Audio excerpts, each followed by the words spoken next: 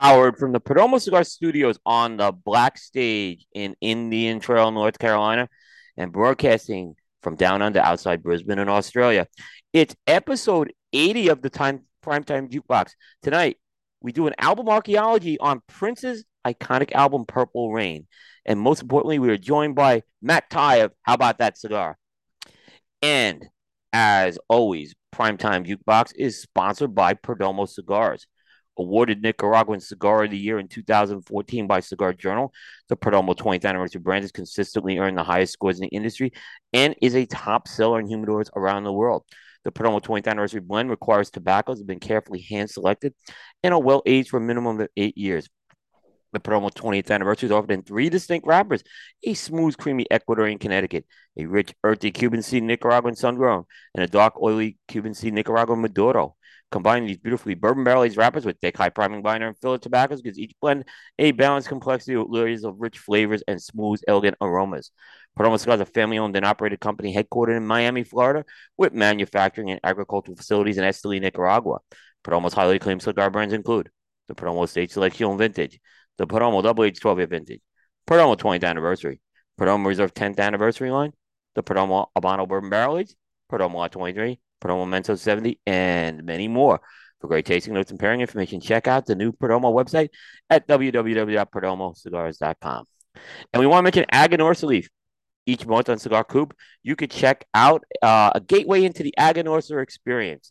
And this month, the Aganorsa experience will feature the topic of validation, and Vice President of Aganorsa Leaf, Terrence Riley, will take you through validation and how Aganorsa Leaf goes through that as part of their ongoing process. So you can go to the Cigar Coop page, click on the sidebar for the Aganorsa experience. That will take you to the Aganorsa YouTube channel where you can find that video and lots of other information on Aganorsa Leaf. And we want to mention JRE Tobacco. The authentic Corojo leaf is one of the most robust and flavorful tobacco leaves out there. During the golden age of cigars, Cuba was a leaf of choice to make some of the world's greatest cigars. Because it is one of the most challenging ones to cultivate, it fell out of favor by the 1990s. In the Jamastran Valley in Honduras, Julio Aroa took on the challenge of growing Corojo from the individual seeds, and in 2000, he successfully reintroduced authentic Corojo back to the market. With over 50 years' experience in the tobacco business, from growing and curing tobacco to cigar production, the Jerry Tobacco Farm has been able to continue to deliver products to market with authentic Corojo. Now with Jerry Tobacco, Julio and Son Justo bring their very own brand to market, each containing the authentic Corojo leaf. The Aladino brand is available in a variety of brands, including the all-new Aladino Classic. These cigars represent that golden age of cigars from 1947 to 1961, and they're available at your local retailer. Be sure to ask for Jerry Tobacco, a legacy that is tasted in every drawer. And finally, by Drew Estate, check out and download the Drew Diplomat app for your mobile device. Keep up with everything going on in Drew Estate. Experience the subculture that is the rebirth of cigars. It's available on iTunes and Google Play. For more information, check out www.drewdiplomat.com. And as always, all the live streaming for the Primetime Network of shows is sponsored exclusively by Drew Estate, as well as the California studios for our Thursday Primetime show. Well, welcome everybody. This is Primetime Jukebox episode 80. We are doing an early October 2022 edition of the show. This is Will Cooper. I am on the Black Stage here in the Perdomo Cigar Studios, and I'm joined on the other side of the world, down under, by my good friend and colleague, Mr. Dave Burke. Hello, Coop. Hello, Matt. How you doing? Yep, Good. we'll introduce Matt now. Matt Ty, how about that cigar? Welcome aboard. Welcome back to Jukebox today. Oh, guys, thank you so much. Always a pleasure being on the show with you, and especially today. I mean, we get to talk about one of my favorites of all time, and I have to ask: are you ready to purify yourselves in the waters of Lake Minnetonka? Yes, I am. And the water is warm enough for me. Yeah. Uh, And what we're talking about is our album archaeology series. This is actually the 10th installment of it, right? And what we're going to do today on today's show is we are going to be breaking down the Purple Rain album telling the stories behind it, telling just some of our thoughts and perspectives on the album. I like to say if you've heard this album, you are gonna hopefully have a different or learn some things about it to appreciate it. And if you haven't heard it, maybe you'll give it a try. So Matt, the who is one of the principles behind How About That Cigar, based up in Minnesota. Couldn't think of a better person. We were trying to get Mm. Garrett as well. We couldn't get him tonight, but we understood. And so Matt, let me just kind of compliment you guys. The How About That Cigar show. I know you guys are getting on 200 episodes, but I mean, that show is just getting better and better every week. And really, you guys should be really proud of the product you're putting out right now because it's some really good stuff. Well, that means a lot coming from you, and we appreciate it. We work hard every week to make and really the focus for the last 9 months, maybe to a year, has really been the show. The website is still there and still functioning, but we've been putting all our time and effort and attention into the show to making it the best it can be, and having a blast doing it. Just crossed over the bridge of episode 175, and no signs of slowing down. No, no, no. So I mean, it's just like I said. We were just talking in the green room before the break, and I you did an interview with Miguel Shodell on Monday, and it's a really good interview. Putting the drama aside that's going around with Crown Heads right now, there's things that you'll like. I was just saying, I learned about Crown Heads in that interview. It was just a really good interview. If you're a Crown Heads fan, I think you're gonna want to hear it. And Miguel's one of the great guys in the business. So Oh yeah, Miguel's he's top notch. he is our he's also our he's part of our the baseball crew shows we do from time to time. Mm. And the funny thing about Miguel, and Dave, I don't know if you know Miguel, but he's a huge Cincinnati Reds fan. Yes. And like, how you'll like razz someone about their team, like, and you talk a little trash and stuff. Like with Miguel, for some reason people don't want to do that with him, right? He's such a nice guy, right? And he suffers with the Reds so much. So everyone just kind of roots for the Reds on behalf of Miguel. It's like, Hey, why not? Yeah. yes, and he just takes it so well. I mean, his quest was not to lose 100 games. Unfortunately, they lost the Yeah. 100th game at the end of the season. So, Yeah. but Now, no, now, Coop, though, you gotta, according to the show, you gotta iron out some things with Miguel before the zombie apocalypse, because yeah. Well, I you're the actually. sacrificial lamb, my So, friend. so funny thing is, I didn't hear that live, right? Because, I was honest. I said the Phillies were in a very historical game going on. There was a perfect game into the seventh, right? And they had a chance to clinch, right? So I admit I kind of booted away from the show. I went back and watched it the next day, and then I see this comment, and I'm like, what? Like I'm tagged on this comment, like what is? And yeah, apparently, it was folks to be, fight the zombie apocalypse for you. I think it was right. Yeah. Yeah. And Miguel picks a bonus person, and it's like me, and he says, "Well, Coop's like the sacrificial lamb." I'm like, I just started laughing. I would have never saw that coming. Yeah, you two gotta iron some stuff out before the zombie apocalypse. You gotta move up the order there, Coop.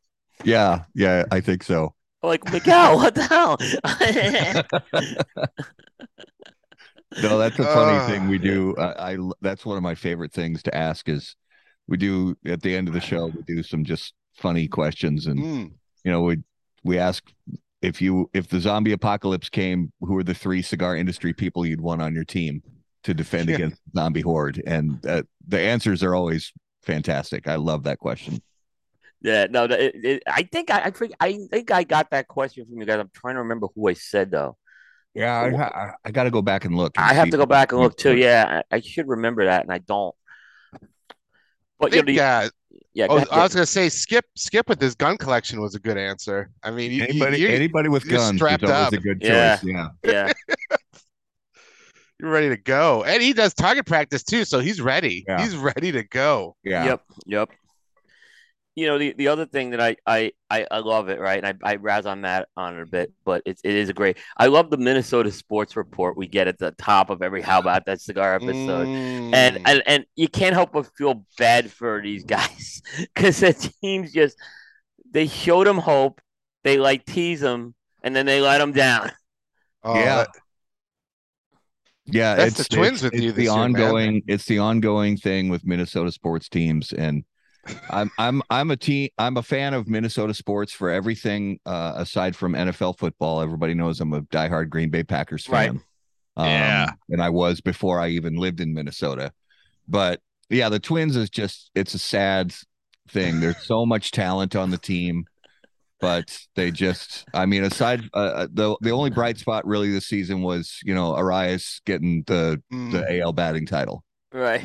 That's that. But if that's your only bright spot, then I mean, I don't want to say what's the point because I do love watching the team, but it's just year after year after year. It's either don't make it to the playoffs or it's, make it into the playoffs and lose in the first round. This year they just didn't make it. So at least we saved the heartbreak of having to watch the Twins lose in the first round of the playoffs. Right. oh, and they were in first by like 4 games at one point in their division. At one point, I think the Twins were in first by 8.5 games. They were out by what, like 10? 11 and a half, I want to say. It was terrible. It was just really bad. But all credit to Cleveland. Cleveland really turned things around. They really did. They really They did. got good when it counted. And so Cleveland, hats off to them. They really turned things around. Yeah. You got the Wild starting soon. Yeah. Yeah, they're looking supposed to do okay. good things. They're looking okay in preseason. But I mean, I'm not sure how things are going to be without Kevin Fiala. That's the piece that when we lost Fiala, I'm a little worried if they're going to have the chemistry without him. But I think they'll figure something out. You got Gobert now. You got the French connection. Yeah. Come on. Yeah, I think it's going to be, at the very least, it's going to be fun to watch because we got exciting players like I mean, having Fleury in the net is always good because he's just a rock star, Yes. future Hall of Famer. And then you've got, the young kid, Kirill Kaprizov, who is fun to watch pretty much any night of the week. Coop, your Giants, they're running high. Like it's all it's all go for them. It's look, I'm really happy with 3-1. We're gonna have an interesting situation at quarterback this weekend. By the time people hear this, we'll know if the Giants are 3-2. We're playing the Packers, by the way. That's right. In London. It's the 3-1 showdown. London game. So yeah, we have all our Sunday schedule worked out, so I can make sure I'm watching the game.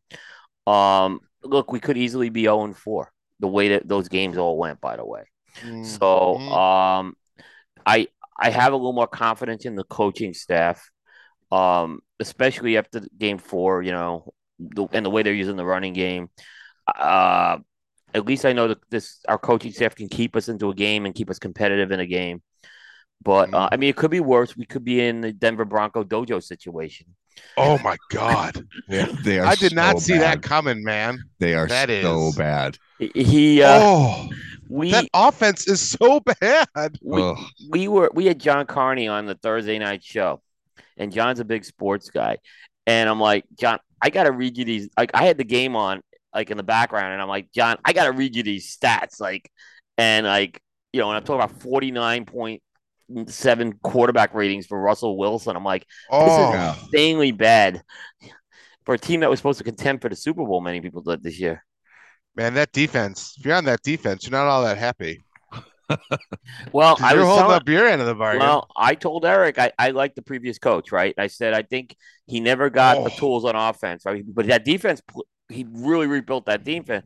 I said I would stick with him. I don't think you need to fire him yet. Bring in the quarterback, and they fired him, and they plucked the guy from Green Bay, which, to be honest with you, he's probably a guy who should have been. He's been a coordinator for a long time. Time to be a head coach. But I said, Eric, I didn't like the move of getting rid of the previous coach. Yeah. And and sometimes with a first time coach, it doesn't work out. So no. Yeah. They tried that. They thought they could lure Rodgers over. and then they didn't, and then it's like, uh-oh. Well, but everyone thought it was a brilliant look. Look, you can't. Everyone thought it was a brilliant move bringing Russell Wilson over there. Oh, well, Like yeah. now, Oh, man, Seattle looks like they made out great in this trade. So, he is Yeah. washed, man. oh my Ooh, goodness, man. what a disaster! Yeah, he looks like he doesn't even know what he's doing out there.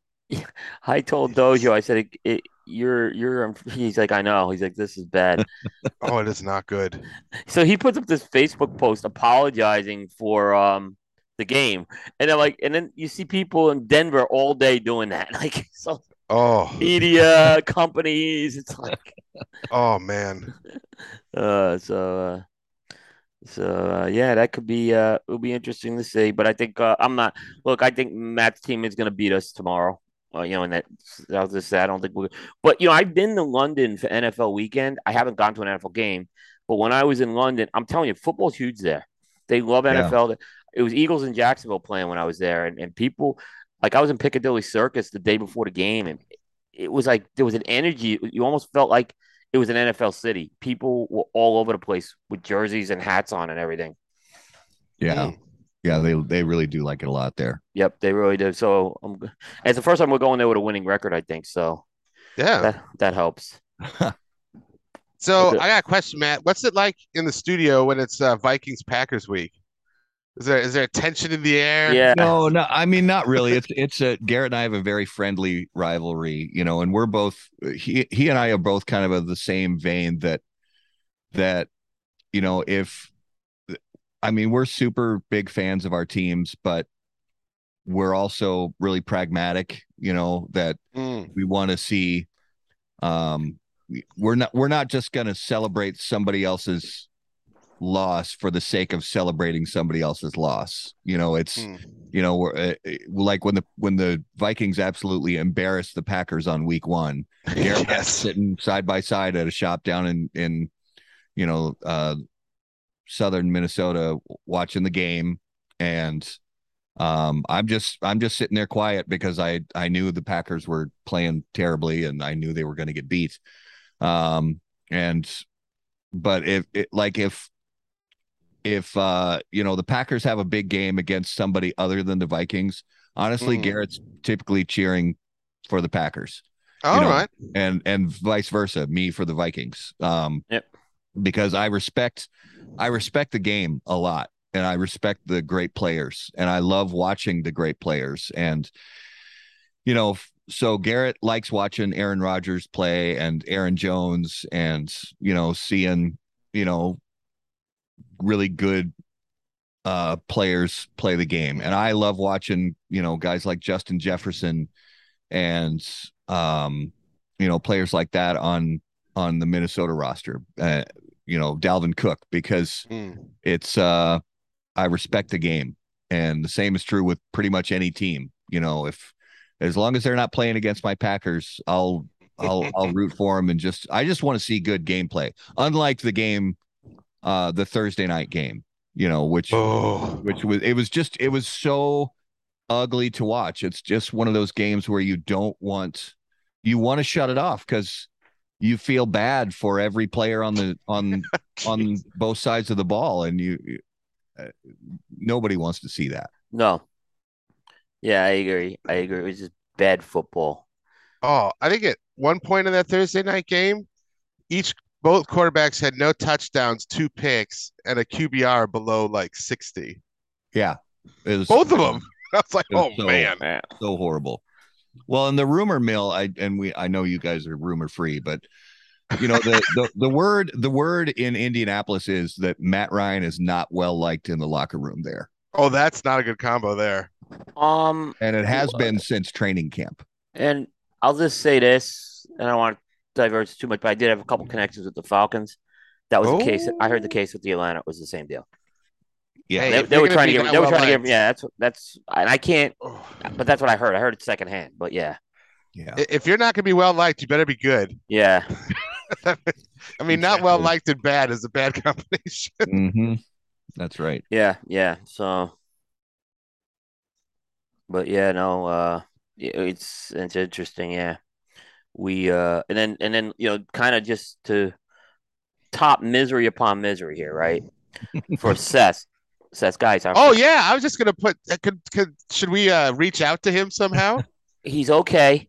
Okay. He's okay, but in case you haven't heard, um, the Texas Longhorns absolutely delivered a good old fashioned ass whooping to the Oklahoma Sooners 40 Oh, nothing today in the man. Red River Showdown. Yeah, And it he's was dealing brutal. and he's dealing with his Baker Mayfield possibly getting benched in Carolina if Oh things. yeah, He's having a very rough week right now. Yeah, that is rough. that Texas Sooners game was brutal. I said, I don't. He goes, I don't think it's ever. He goes, I don't think I can ever remember a loss. I said, I never remember Oklahoma team losing Yeah, that bad. Yeah. Yeah. And I said, that, and it kind of showed the job that Lincoln Riley did there. I think, to be honest with you, Hmm. because a lot of people thought he had a good recruiting. That was a good recruiting class that the new coach was left with. So Well, I certainly expected Texas to win, but not like that. no, not yeah. either, not either. Yeah, Ugh. exactly. 49 nothing is. I mean, that's even Oh, when one of the teams was like when Texas was bad, it was Oklahoma never even wiped out the other team like that. So Yeah. um, so yep, that's our. I guess that's our sports report for this week. sports Unless we, report. unless we missed anything else, but I think we hit our usual things, Dave, on that. No, yeah, I love the NFL talk because there's no NFL talk here for obvious reasons. So I love a Yeah. bit of NFL talk. Yeah, I don't think we'll ever get games in my lifetime in Australia because I think the time change is just too difficult to put it into the regular season unless they specifically do it with a bye. No, I mean football does well here. I would say the U.S. sport that does the best is basketball. Like people really like Yeah. basketball here. But Australia is a basketball country. I Mm. mean, they do have like pretty decent basketball players have come out of that. So oh, but yeah, I'll wear my Packer stuff around and people know who they are, which is just boggles my mind. I Yeah, love it. I love it. yeah. I mean, like I said, when I was in London to see people wearing Jaguars gear, and I'm not talking tourists. These are people like in native London people were wearing this Yeah. stuff. Uh, yeah, it was incredible. Um, but Dave, we have some sad news to report on a couple of things. Yes. So there was a couple of like we kind of every week, not every week, but a lot of shows will kind of just pay homage to the musicians, the artists who passed away. But two major artists passed away Mm. in the last couple of weeks. Yeah, we had Coolio who died Yeah, like a week ago, maybe. I a little over a week I ago he died. the from what I read at the time, he died like in his friend's house in the bathroom or something. That's I what I don't know heard too. from Yeah, what. yeah, It I haven't was caught up on that. cardiac arrest. Right. right. 'Cause he was only what, in 59. his Yeah. 50s? Yeah. Man. Yeah, it was young. He was young. I mean, there was that window of fame he had in the mid '90s, where Mm, he was huge. he was huge. I mean, the biggest songs of his would probably be Gangsta's Paradise, which people probably know. Yep. And then Fantastic Voyage is probably the other. Yep. But he had a really big impact on hip hop, especially at that time. Yeah. Kind of like the golden age of hip hop, really. That's sort of like 90s. He kind of straddled that East Coast West Coast thing too. I mean, at that time. So, what I'm saying is like, that was when this rivalry was going on between the East Coast Mm, hip hop and the West Coast hip hop. And he kind of tried to maintain kind of I don't want to say he just tried to stay neutral in the whole thing. mm, So, which, but this was like when we talk about a rivalry here, this was like a bloody feud. We're talking about East mm, Coast and West mm, Coast here. So, mm. Mhm. I just remember he got up at the Grammys and he made that speech, basically, trying to calling for unity and stuff like that. Mm. So, by the way, you know that Coolio was a vice presidential candidate for What? president in 2020. What? Yeah, Oh, he's a nice. running mate of for pornographic actress Sherry DeVille's Why? when she tried to run for the Democratic nomination, Jeez. but lost to Joe Biden. We could have Man, Coolio MVP. there's a lot of words in that sentence I thought I would never hear together. Yeah, exactly. That's Pornographic actress presidential run. Man. And Coolio. unreal. I had no idea. That's Yeah. crazy. Yep.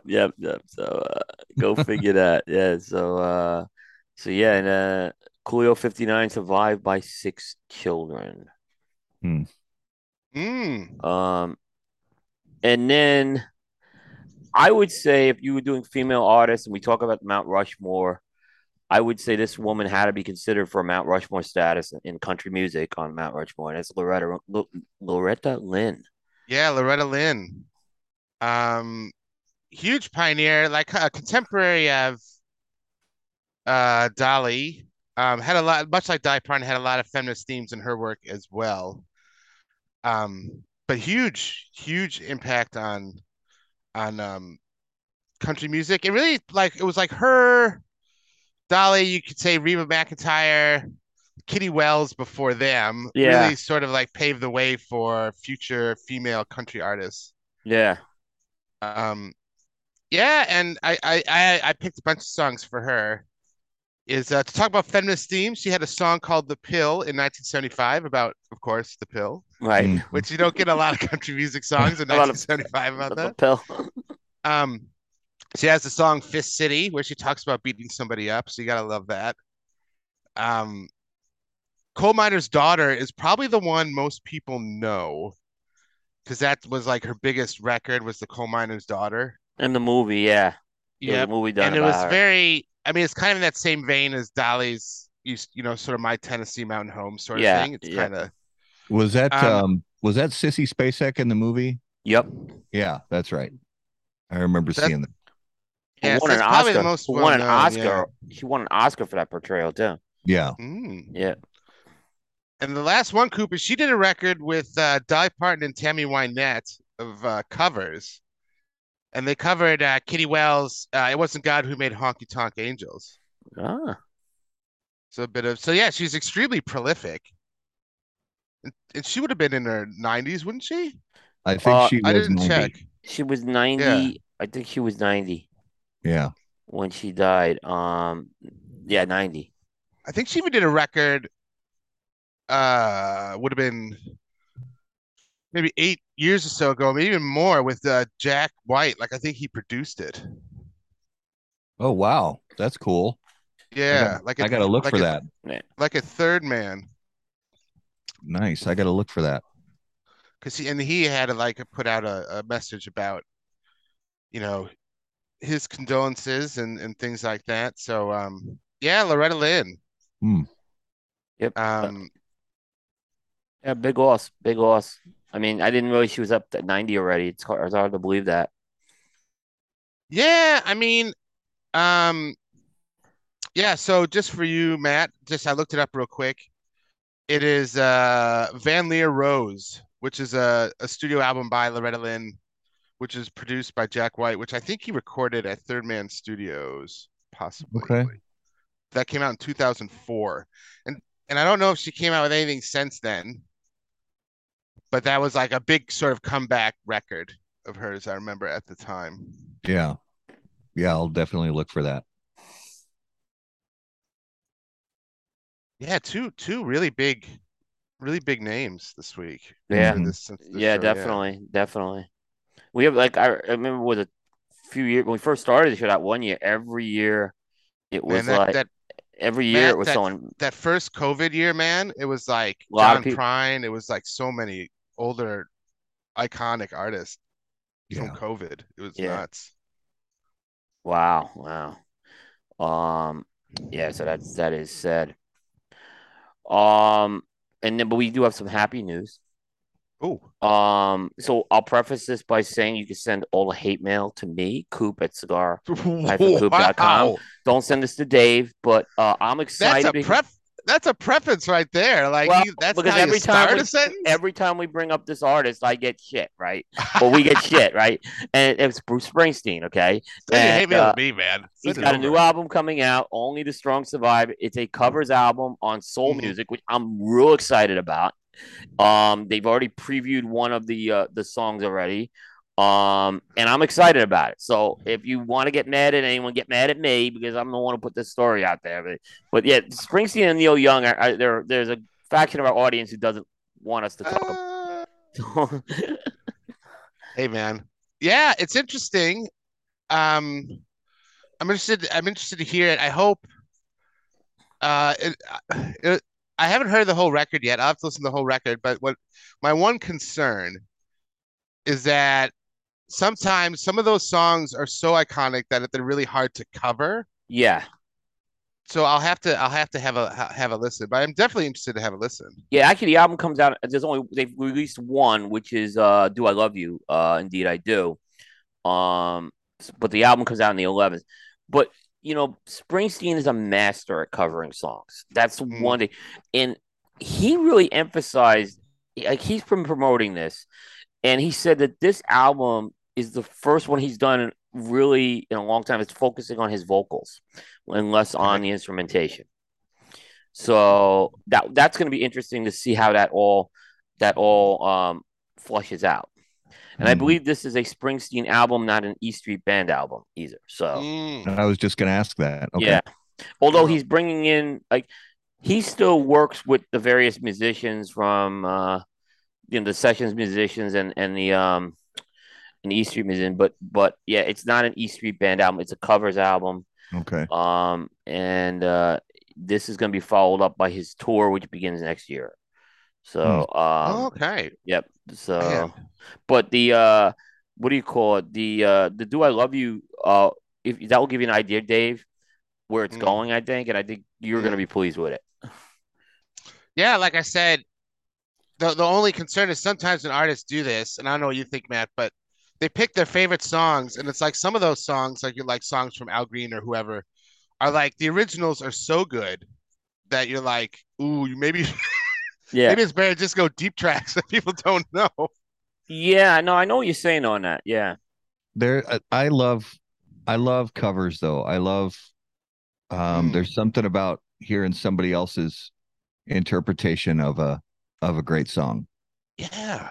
yeah, I'll have to listen to that because I'll be interested too if he takes it sort of in that more kind of, for lack of a better term, country rock vibe that he does, Hmm. or singer-songwriter vibe, or if he brings in like a soul session musicians and keeps it. I'll be interested to see which way he goes with yeah, that. Yeah. yeah. But Very no, so very interesting. November 11th. Okay. Yep. So stay tuned on that. Um, which means it will not be eligible for any coup consideration for end of year awards until next year. So it Oh. misses the deadline, so I won't get hate mail this year. So it'll be Now good. Bruce listens to the show, so he Right. might he might he might really advance the time frame there. Yeah. Yeah. He might Yeah. talk to his to like, Atlantic or whoever he's on and be like, listen, you didn't tell me I wasn't gonna make the coop list. We gotta get this out. Yeah, exactly. Exactly. But Bruce is not like the cigar industry who will whine about it. They'll just he'll try to do something about it, right? Oh, you mean I'm not on your list Wow. this year? I'm like, yeah, you're not on my list this year. So, Uh, uh, so, yep, so stay tuned on that. All right. So before we kind of get into the meat of things tonight, um, actually cigar news. Can I mention one cigar news thing? yeah, It's yeah, yeah, yeah. really new news, but we didn't talk about here. But um, for the Metallica fans, and we Yes. know that this show has Metallica fans. I mean, we've seen it. Um, Metallica. Everybody I think knows about the Drew Estate Metallica collaboration, the Black and M81. I'm excited about it. I Ooh. think it's going to be. I think it's going to be big for the industry. I think this is it's going to be an interesting collaboration. But I think Drew Estate is doing pushing all the right buttons to market this thing. So, Mm, I mean, the big question is, well, how much will Metallica have skin in the game with this? By the way, Metallica has been promoting this on yeah. on the music side of things. Have So, they? yes, there's been like press releases and there's been just some promotion I'm seeing done from their company. So, um, both sides are pretty much promoting it. I've smoked the pre-release cigar. I'm gonna be honest. It was a little young. Okay. But all those pre-release cigars under the Freestyle Live, I've had the same reaction. They were all young, and when they came Right. out, the cigars were actually pretty good. So I'm Right. gonna take face that. I mean, look, when the Underground 10 came out and that Freestyle Live pack, I thought it was terrible, right? And Same. Mm, it ended up making my top 25 last year. So, Yep. mm, um, Exact same for us. yeah. mm. This one, I don't want to say it was terrible. It was young. So we'll see. That was my opinion. We'll see what happens with it. And we're Yeah. definitely gonna, for all the listeners out there, we're definitely gonna grab some and do a Metallica show. Yeah, I've actually been talking to Drew Estate. To let them know, guys, we do a music show, by the way. Like, 'Cause- hey, yeah, yeah. yeah. So I think we will definitely. I think once the cigars come out, we'll definitely do some shows around that. I mean, we talked about doing a Metallica show forever anyway. So, Oh, um, yes. there's no reason why we can't do it. Again, we could do a full one. We could do album archaeologies. There's a lot of ways we could go. Oh, So, mm. yeah. I but to your point, Coop, really quick. From all I've seen on the cigar end, like Hetfield is like all over the promotion of this cigar. Mm-hmm. Yeah, So it's not like a mystery. Like they got quotes from him, like he's in all the ad stuff. Like he's really pushing it. yeah, yeah. The um Matt, this is actually for both of you guys a question. This year has been a big year for the celebrity collaboration, and the two I'm talking about in particular, I think have been in the stratosphere. Like we haven't seen this in the industry before. I would say the first one is Guy Fieri, and now the second Yes. one is Metallica. We haven't really seen we've seen some celebrities get involved, but not to the levels as I'm seeing. And like I said, Hetfield's been very involved with this, so you know, um, Yes. I'm curious to see where this one goes. Yeah. I mean, I'm trying to think of other celebrity cigars where the celebrity was really involved.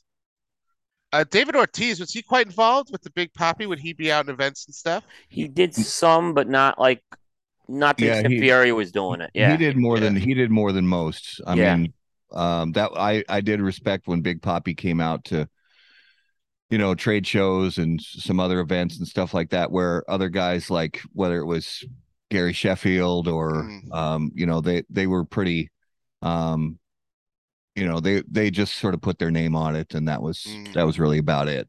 I will say mm. Gary's a great guy. Gary Oh, I'm Sheffield. sure. I've I have met no him. doubt. Yeah, I've Yeah. met him. But he was at a great smoke or maybe, but not out there like these other guys have been. Yeah. Yeah, I'll be Yeah, Um. Guy interested to was. see if we continue, because early on with the knuckle sandwich with Guy Fieri and Espinosa, Guy was really involved. He was really Yeah. present. He was all that, and I wondered if that was going to last and if that was going to continue. And it turns out that it did, and it is continuing. And Guy is continuing to be involved and vocal and present and all that stuff. I'll be curious to see if James Hetfield is the same way with this Drew Yeah. Estate Yeah. project. Yeah. I will tell you. Yeah. Yeah, they have another Guy Fieri cigar for 2023 coming out already. Ooh, So it's gonna be Yeah. the that's fourth such a one. good Yeah. cigar. Yeah. That's such a So good cigar. yeah. So there. I think that's keeping him engaged too by having Mm, continuing to kind of come out. I think and then I think they'll do some limited. I think what they did at the trade show I thought was brilliant doing the limited run. It just gave another excuse to kind of keep you engaged with the Guy Fieri brand. So I thought it was a good move. Yeah. So I'm excited about it. We'll see where this goes. mm. What cigars we smoking, people? Right. Why? We'll go to our guest first. Yeah, Matt, what do you Uh, got? We so almost because cast we're it. talking about Purple Rain, I looked through my humidor for cigars that had purple in the color scheme, and I really couldn't find any. And then I found this. I was very happy actually to find this box because I really do enjoy this cigar. So this is the Adventura Secret Society, basically in English, Secret Society. This was from the Great Smoke, um, for Abe Dababna and Smoke Inn, the big event that we were at down in West Palm. And I love the cigar. I think it's a really nice blend, and it is just purple through and through. From the box to the bands to everything. So this was a definite choice for talking about Purple Rain. Nice. Yep. Good call. That's a good cigar, by the way. I really enjoy this Yeah, that blend. was I thought it was very good. That was one of the Great Smoke Limiteds, and then they just did another run of them. So Yeah. yeah, it's a good cigar. I agree. All right, Well, go ahead, Dave. I looked at the show notes. I don't have anything purple. I looked at the show notes, and I told Coop, I'm like, you and Matt are driving this show because like you guys are far more knowledgeable. And I saw what they put down, so I said, well, this is a good time as any to have the 7x70 uh Asylum. Was a ogre Coop that you sent No, over? it's not the ogre. So the ogre is actually the barber pole. That Okay. is the Stadium Series release that was basically planned for last year but got released this year. All right. There's a story with that cigar. Tell it up. So they United Cigars came up with this concept of like collaborating with brands and basically packaging the cigars in boxes that kind of resembled stadiums. So that one was packaged in a box to kind of represent Fenway Park. They did another Okay. one this year that had resembled Yankee Stadium, but Huh. that was planned, like I said, for last year, and it was going to be called the Green Monster.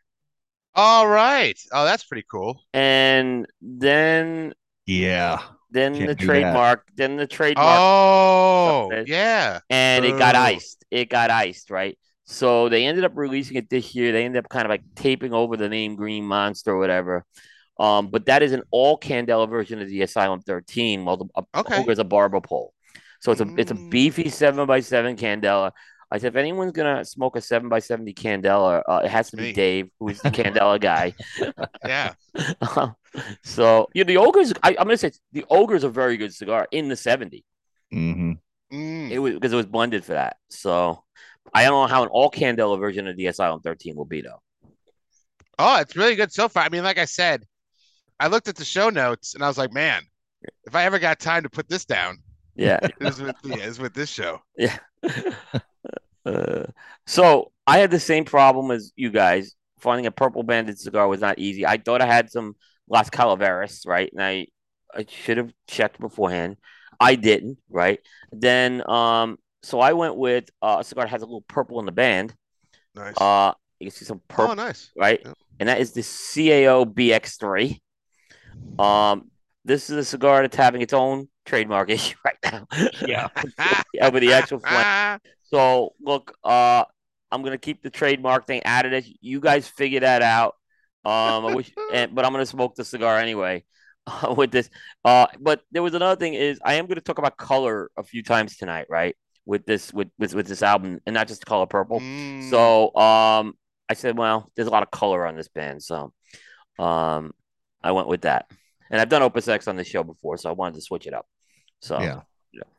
So there you go. That's what we're smoking. I'm fire. I waited to fire mine up because I want to give Dave a head start.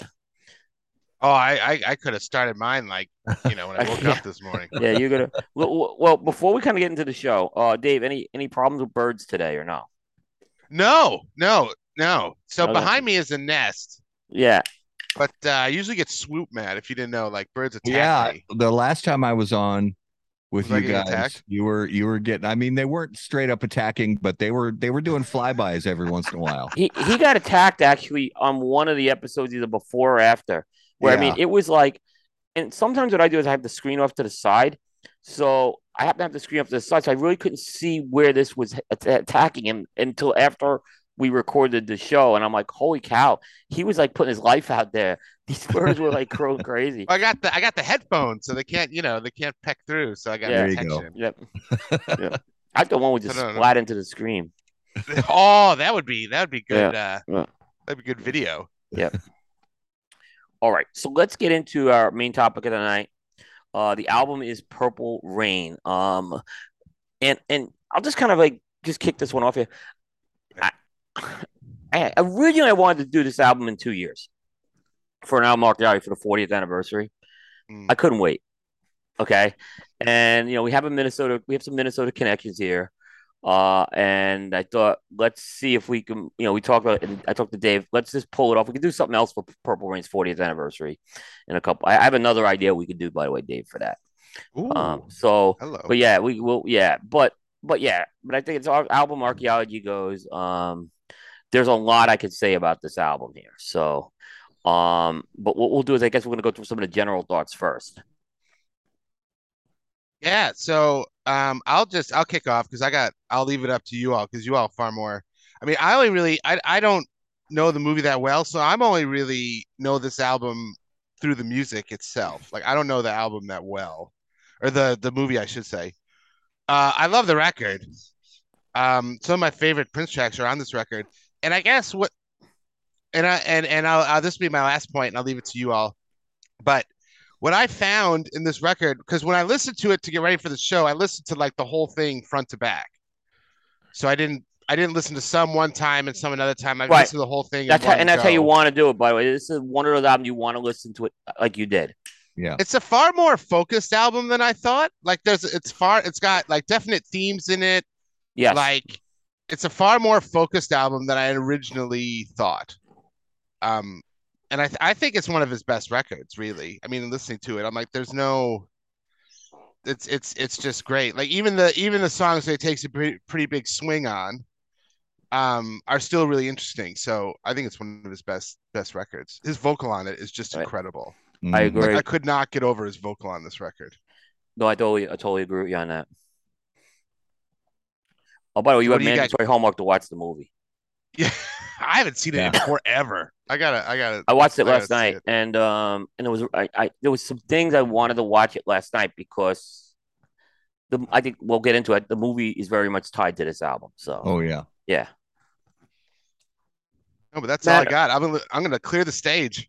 all right, Matt, we'll give you a chance to give some general thoughts of what you have. Well, the first thing that stood out to me was, and this really is the same with Prince's whole career.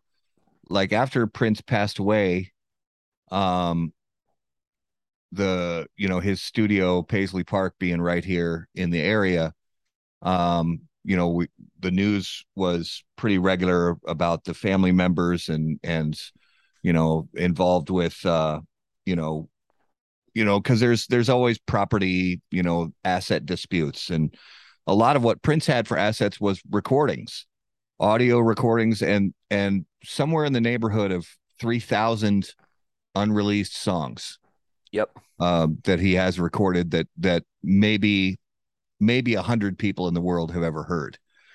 And Purple Rain was really kind of similar. They had I don't even remember, but many songs that made maybe some of the early cuts, but didn't make what we know now as the final album of Purple Rain.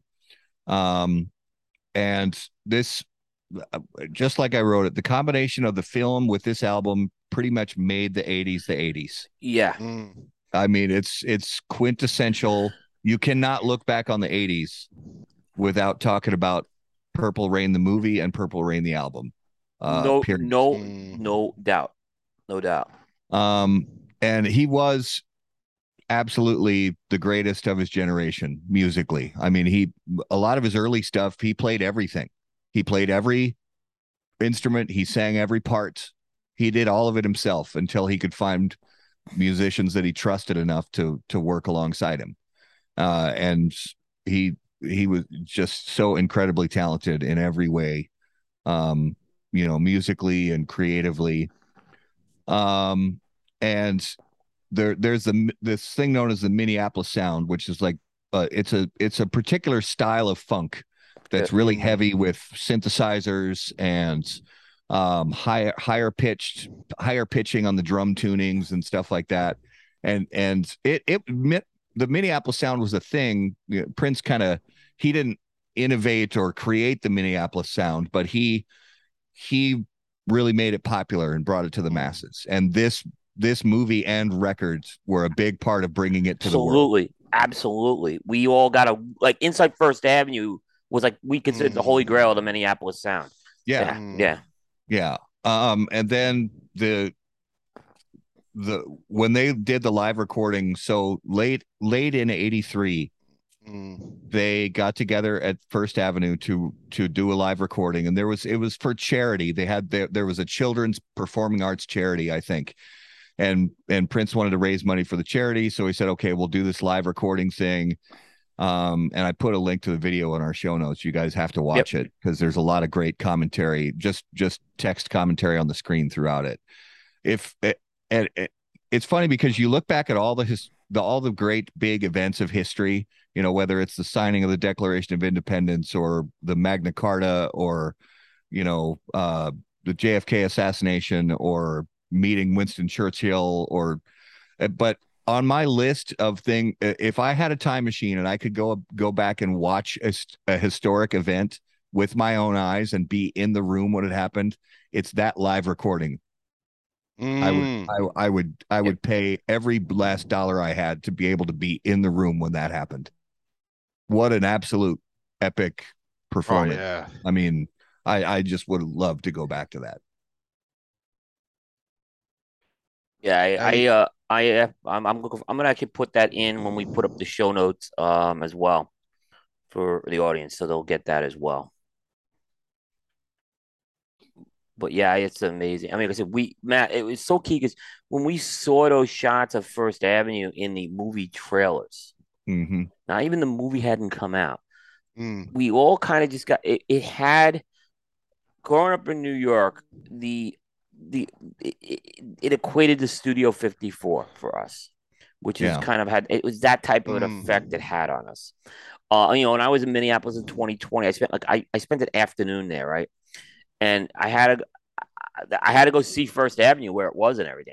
I went down, I took some pictures, and before my flight took off, it was an amazing thing. So yeah, I remember the first time I saw it firsthand. After I saw the movie when I was, you know, in '84, and then the first time I drove by First Avenue, I was just it was like driving by a great landmark as far as I was concerned. Being such a big music fan my whole life, you know, I think it was sometime around 1995 or 96 that I was in Minneapolis for the first time. I had lived there a little prior, but actually taking time to drive downtown, and I was just blown away. I mean, I actually, you know, felt sort of a sense of reverence, and now I sort of take it for granted because I walk by it and drive by it all the time, so I sort of take it for granted. But you know, the stars on the wall painted outside with everybody's names and all the people who've performed there, it's a really cool place. And and for folks who don't know, it's in the epicenter of Minneapolis. It's not like like you're not far from the stadiums. It's that's the part that surprised me is I didn't realize it was right in the heart of Minneapolis, that place. Yeah, and it looks nothing like it did in '84. No, it definitely was different when I saw it. Yeah. And the neighborhood looks completely different too. Yeah, I mean, aside from the wall with all the, you know, painted stars and stuff like that, it really other than that, it doesn't look anything the same because they've done different street, you know, rerouting and stuff like that. All right, here are some thoughts I'm going to have, and I'll try to go through these somewhat quickly. But if you have any, stop me if you do need to. I call this the definitive album of the '80s. I agree it's hard to separate the film from the album. I have taken this approach. It's not a true soundtrack. Okay, but it's Prince and the Revolution's contributions to the music of the film. And at the same time, I think this album stands on its own. Now, why do you say, well, it's not really a true soundtrack? Because there are basically the non-Prince songs are not included on it, right? Which I think would have made it a true soundtrack. And by the way, I heard an interview with Morris Day. That was kind of by design. Prince didn't want those. He wanted those songs separate. He wanted this album to stand on his own as much as from an artistic standpoint from his band. So he didn't want to do what the Bee Gees did with Saturday Night Fever. Yeah. We're going to talk a lot about the this paring down of the songs and the edits, right? And I have a couple things I'll mention on that is I think they still created a mess. You know what? I don't like maybe what they did with some of the edits.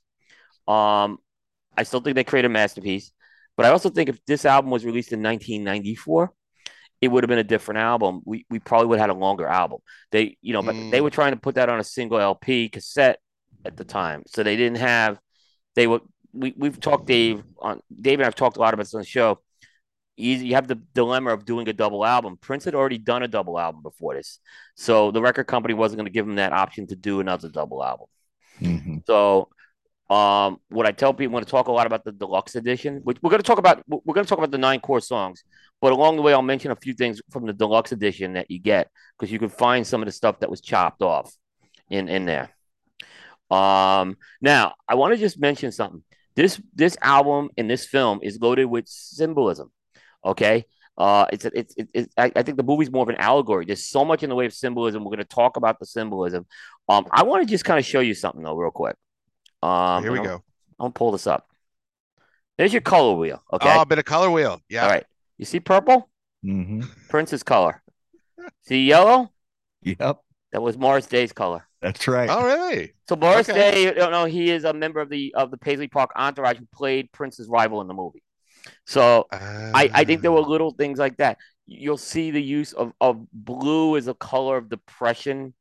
You'll see other things like purple as a color of royalty. So there's a lot of little things like I think that the symbolism comes up over and over again on here. And I've always kind of been as far as that goes. Dave and I, Matt, talk about when we buy an album, there's times when we have bought the album multiple times. Okay, so this is one of those cases. I originally bought the thing on LP. Same. Then I didn't want to I said, you know what? I want to have a good recording for the automobile. So I went and bought a cassette. Same. Then compact disc came out. Same. That was third. Then I found the purple disc, which was fourth, right? Which I didn't. I have the purple disc, which is fourth, and I had to buy that in the secondary market. And then I bought the deluxe edition. So I have 5 iterations of this album, is what I'm telling you. Yeah. And then finally, the other thing I just mentioned is we did Pet Sounds, okay, and we talked about the rivalry between the Beatles and the Beach Boys. There was a little of this going on with Michael Jackson. Actually, there was more of it going on with Michael Jackson. The difference is this was very acrimonious, this rivalry. They did not like each other. And I think what happened is 1999 came out in like October of 1982. A month later, Thriller comes out.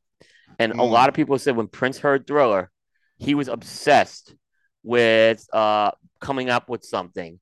And he actually went to his management and basically said, not only do I want to come out with this album, but I want to do a motion picture. And he told his management straight out, you find me someone who's going to give me this motion picture. And I do know this is some of the stories I've heard and read about and heard it through my dad, but Michael Jackson's record company actually knew that they were filming Purple Rain. So then they pushed to do a version of Thriller, an extended video, so it would qualify for an Oscar nomination. That was the type of rivalry that was going on with that. Yeah. So that's a little like my perspectives on this album. Excuse me. No, I mean, it gets right into the history. You covered a lot of it. Just some quick things. Yeah. You got some good stuff here, Dave. Yeah. This was on Warner Brothers. And from what I read, this is the first collaborative album that Prince did. So a lot of his records were like, he wrote them. He did all the instruments. Because for people that don't know, Prince is like a genius at like instruments in general. Like he could play almost anything. He's really like Paul McCartney is sort of like that. Could play like anything. It's the same sort of thing. But this is the first time he did a record with The Revolution, and a lot of people credit his willingness to collaborate with The Revolution as why the album is so good. The Revolution actually talked a lot about that too. How Prince was very open with that. Yeah, at that time. Yeah. So and Coop talked a lot about some of the other stuff. The Purple Rain, he talked about how it was inspired by Ventura Highway, that song, and he was talking about a blood red sky and red and blue come together to make purple. And he's talked about that in interviews. What Coop said in the notes too here is Purple Rain pertains to the end of the world and being with the one you love and letting your faith / God guide you through the purple rain. And when you listen to this record, I mentioned before, these like really religious themes sort of come up throughout the record. Yeah. Which is cool, and it really taps into this, and it's gonna tap into his career. Like later on in his career, he like the famous thing is he pulled the Black Album because he was born again and didn't want like that sex music out there. So he's sort of his entire career has had this theme of religion stuff. Speaking of Purple Rain, I read he originally wanted it to be a country track with Stevie Nicks. I've heard that too. And he sent it to Stevie, and Stevie's like, I can't do this song. Are you insane? And he's like, okay. So Stevie Nicks turned it down because she's like totally overwhelmed and was like, I can't be on a Prince record. Yeah. Like, that's going to be crazy. So that was originally what it was supposed to do. The record itself spent 24 weeks at #1 and sold over 20 million copies. Like Coop said, there's been various versions of it. There's a purple vinyl version. Yep, that's the one I have. I have the purple vinyl. So there's lots of different versions of this. I'm just gonna go over. This is the people that are in the Revolution, at least that I looked up. So we got Matt, Dr. Fink on the synth, Brown Mark on the bass, Bobby Z Rifkin on the drums, Eric Leeds on the sax, Wendy Melvin, who I will talk about Wendy in a little bit, on guitar, and Lisa Coleman on the keyboards. You hear them in the intro to one of the songs. I have a lot to talk about with that intro, but I did a lot of research with that intro. Yeah, it's pretty incredible. Yeah. So what they would do as a warm-up is they would just do like free-form jazz warm-ups, apparently. And a couple of those warm-ups turned into songs on the record. So we'll get to those, but like they would do that as a warm-up together, and a couple of those turned into songs. Now, Wendy and Lisa were children of session musicians that played in LA who worked with the Beach Boys and with a bunch of other people. So apparently Prince in this collaborative process really relied on their opinions a lot because of this sort of background that they had. Which, ironically, Dave, in the movie, it's the opposite. Like, Prince is ignoring them, right, in the movie. But that was far further from the truth. Apparently, from all the interviews I've heard with Lisa and Wendy. Yeah. So they had this sort of background that Prince really respected from the session musician background. And I guess like Coop said, the last thing I had was that he wanted it to be a double record, but had to cut it down. And even as a solo LP, it's a bit shorter than some other LPs that we've done. It is like for the 39 minutes or something like that. Yeah, I mean, track wise as well, but yeah. So he wanted originally to be, like you said, like a double, right? But cut it down to a single. Yep. But yeah, I mean, and they still talk about it. Like Revolution, the people in the Revolution still talk about this record and like the recording of it and everything, and the live recordings too, which you touched on at First Ave, which we'll get to. Yeah. Which is pretty crazy. No, it definitely is. And like I said, I hit my other points already. I had listed here, so you don't have to worry about that. But yeah, I think the Revolution was a very colorful bunch of characters. I mean, I think the guy was Dr. Fink, was kind of the guy because he always wore the surgical garb on stage, right? Or but he was the guy like I thought was the coolest guy in the Revolution. Which Prince would stick with for 2 more albums, or actually 3. I think Sign of Times when they were shifted out at that point. Yeah, so let's get into the record. Yeah, so we're gonna get into the 9 core tracks of this album, and we'll go through them in order. And Matt, one thing just so you know, with the album archive, we talk a lot about is placement of songs, and what sides they come on. And this is an album, Dave, we could cover in sides because it was released as an LP. Yeah. So there's newer albums we have a tougher time covering side 1 and side 2 because there's no, they weren't released on LP originally. So yeah. Once people start releasing stuff on CD, they just dump whatever they got onto it because they don't got to worry about space or anything. So if they record something over lunch, they just dump it on the record anyway. Yep. But I'll kick it off with the first one. Mm-hmm. And like we talk about album like having an opening track, having this be an opening track is amazing. Mm-hmm. Like I adore and what this record has a lot of, which I really which I really experienced a lot when I listened to it front to back, is it has this real evangelical, like traveling show vibe. Like as Prince is sort of like that, like, evangelical sort of like communal tent sort of preacher kind of guy, or like Baptist church sort of per performative preacher, and you're like the congregation. Mm-hmm. So the audience is the congregation, and he's like leading it. But in this church, it's all about like funk and sex, which is different than like a lot of others. Um, but it was amazing. I love that evangelical beginning. It's got this sexy bluesy funk, and he's just the. And I'll get to my closing thoughts, but his vocal on this record is unbelievable. Like it has that very, so it's so charismatic, and you get that on this first track. Amazing guitar work. I think sometimes that gets lost, and I don't really know whose guitar is whose when 'cause I didn't dissect the tracks that much, but people forget like how good of a guitarist Prince was. And he was a very good guitarist. So it's cool to have great riffs on these tracks. Um, but yeah, I love it. I mean, if you're gonna open an album, like this is what you open. This is amazing first track. Listen, I think Prince was. This is my opinion. I think when he heard Thriller and heard Eddie Van Halen's guitar solo, right? Mm, He's like, I'm a better fucking the guitar player than Eddie. This is him talking, Yes. right? Yes. So I'm gonna play this shit myself, and I yeah, honestly think yeah. that drove a lot of what happened on this album was the rivalry with Jackson. Yeah. No, What do you that's think? yeah. Give us your thoughts, Matt. Bust it.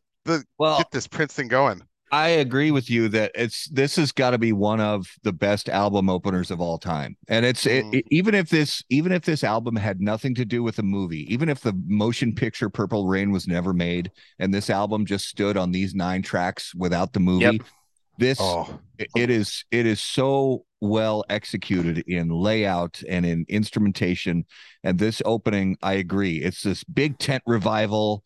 You got the yes. preacher up there getting all the, getting people, worked up into a spiritual frenzy. And then boom, the drums come in, the guitars come in, and then the synthesizers come in, and it's just absolutely insane. And it's such a perfect title too, because it's just it's a beautiful dance track. I mean, this song, if you were in junior high or high school in the 1980s, and there was a high school dance going on after a Friday night football game, and this song wasn't being played, then there was a problem with the sound system. Basically, this song was just quintessential 80s.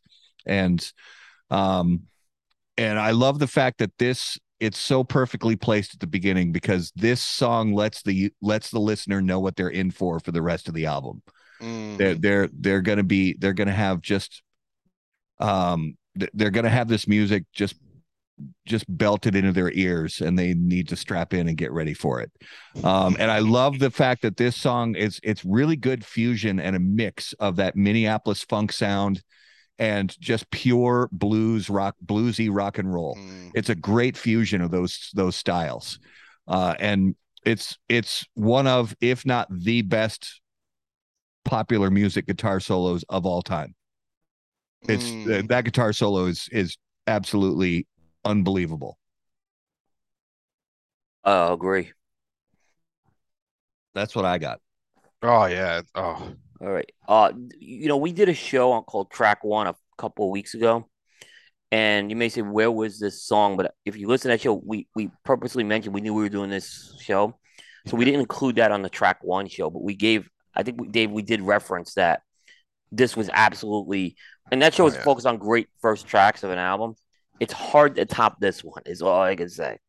It is it could be the greatest opening track of all time. You can make that argument. And the thing is that this was actually the second single released from the album.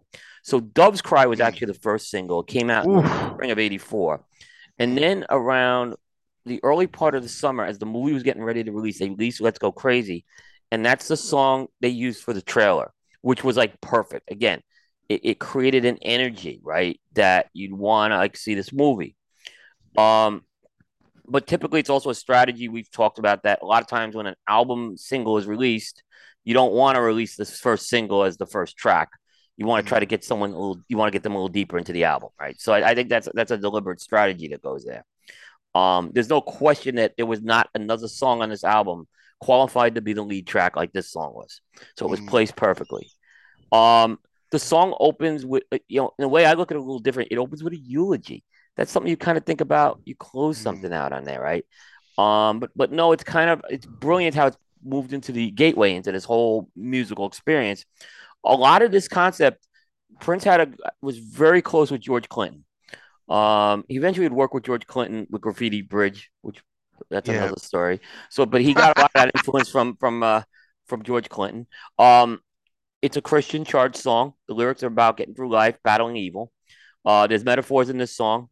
The elevator, don't let the elevator bring us down, is the devil. The purple banana is basically purple being the sign of royalty, but it's also a sign of salvation. And I think that's kind of what that reference to the metaphor is. But this was a song that hit the chopping block. Okay. And unfortunately, the jazz interlude that you see in the movie was chopped off. Yeah. And it was a friggin' great thing. That extended version was I remember when I had to go buy the 12-inch single to get that version of it, right? That was in the movie. But that whole jam they do, it's incredible. Mm-hmm. It was chopped because again, they had a chopped song. I still think they did a great edit on it. Don't get me wrong. But I love that jazzy, keyboardy, sound in there. Some of the guitar riffs they throw in, and that interlude is missing, but it had to sacrifice it for the album. The good news, you can get that on the deluxe album. So you get both the original version that's on the original album, and then you can get that extended version on the deluxe edition. And that's what I have to say about Let's Go Crazy. Oh, it's just such a great opening track. Yeah. I mean, for a lot of people, regardless if they consider themselves Prince fans or not, if they're around music listening age around that time, even later, you just play that in, like just him preaching that intro, and they know who it is. They know the track. I mean, it's so iconic. Yeah.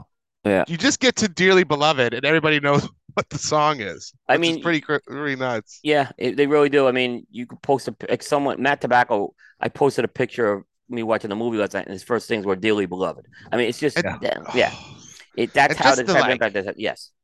The effect they put on his vocal too to have it sort of echo a little bit. Yeah. Oh God, it's just so good. Yeah. Mm-hmm.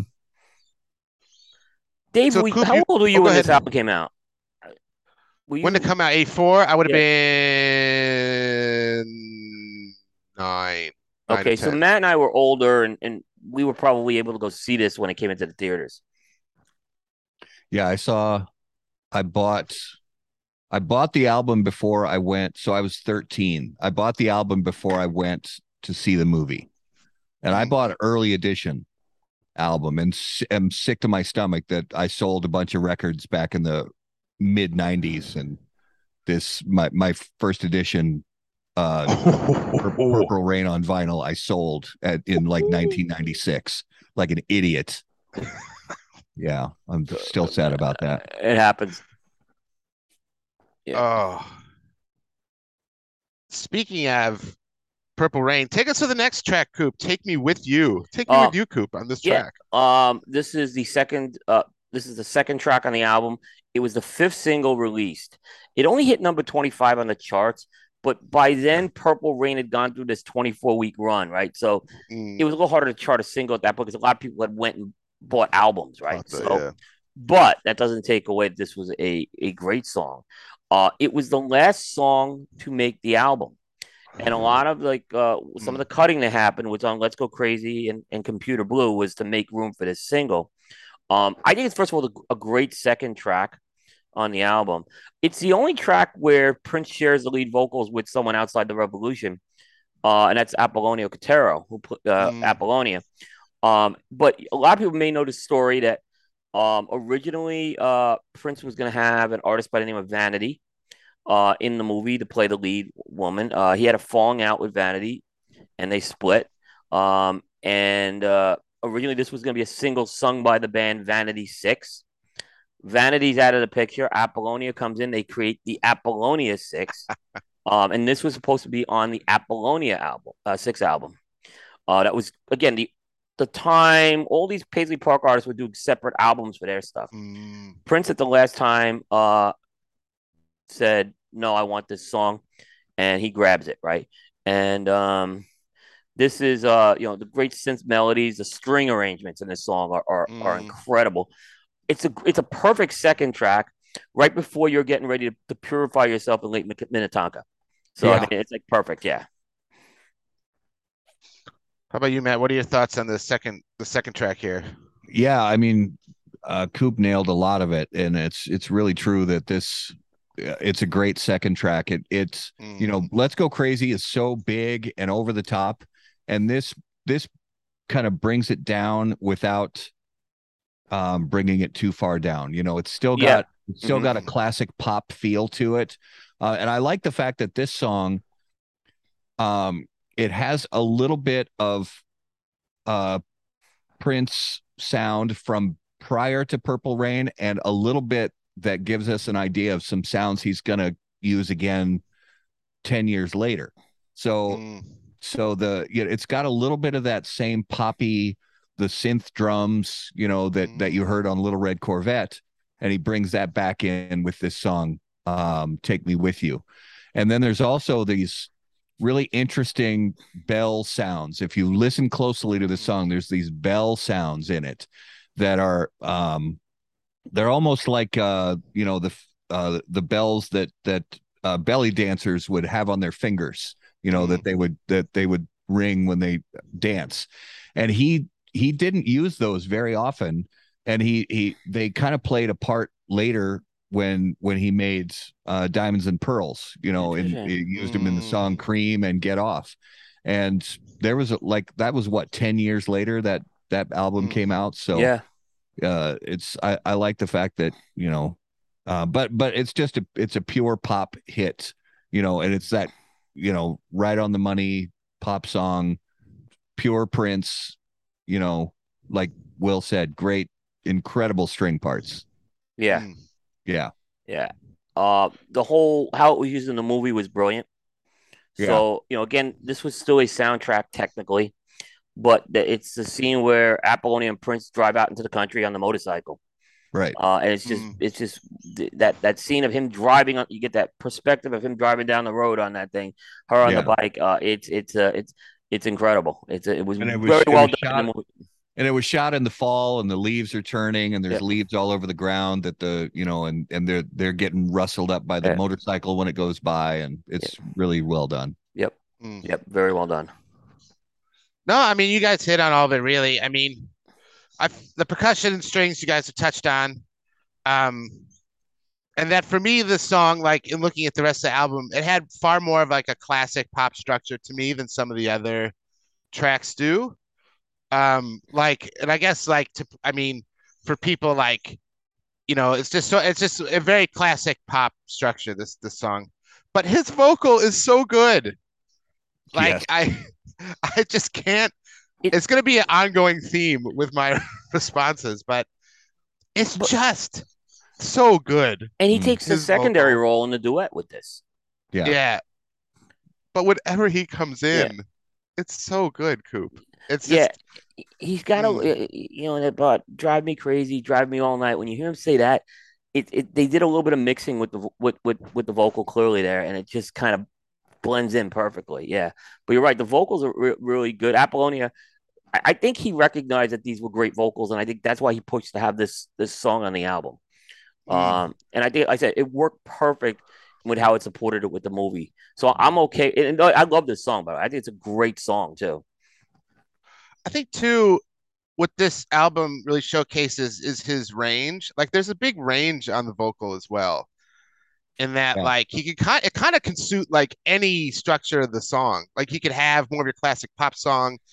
He can get like really sexy and funky with it. Like, he can throw those falsettos out there that just like melt you. Like, his vocal like is very sort of flexible on this record, and it really sort of suits any structure, really.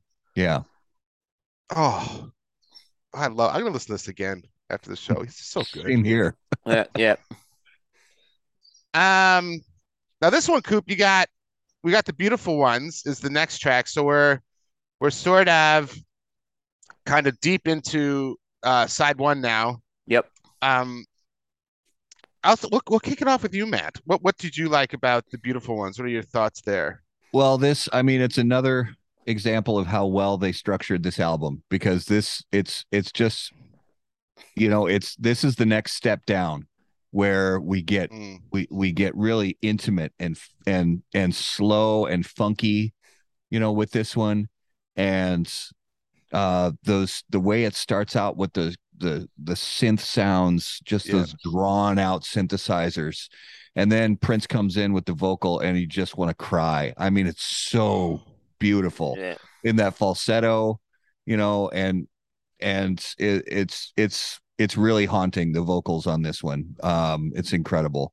And the other thing that I just really stands out to me is Prince did a lot of spoken word stuff throughout his Mm, songs, not just on Purple Rain, but this was a really great use of spoken word in mm, this song to kind of bring it back, um, bring the attention back to the next verse. So really mm. well done. Nice. How about you, Coop? Yeah, I agree with Matt. It was definitely he took a lot of advantage of synth pop sounds. He built this, I think, a little more. There's a little bit of an old school R&B vibe I get from this song as well. Yeah. Mm, Um, mm, but that synth pop adds something like a sound I've never heard before with that. Now, nobody plays the Jilted Lover better than Prince in his music, is what I'll say. Right? And it is lots of songs that he's the jilted lover here. In the movie, this is the love triangle scene, right? It's him, Morris Day, and Apollonia are this love triangle's building. He's up on stage. He sees Morris and Apollonia, and he starts singing this song right to Apollonia, with Morris just sitting there in horror, Yeah. right? Yeah. Um, mm, it wasn't planned for the Purple Rain album originally. There was another song called Electric Intercourse that they were planning to use, and I think a lot of what happened was that scene ended up switching out Electric Intercourse for this one, and it's also based.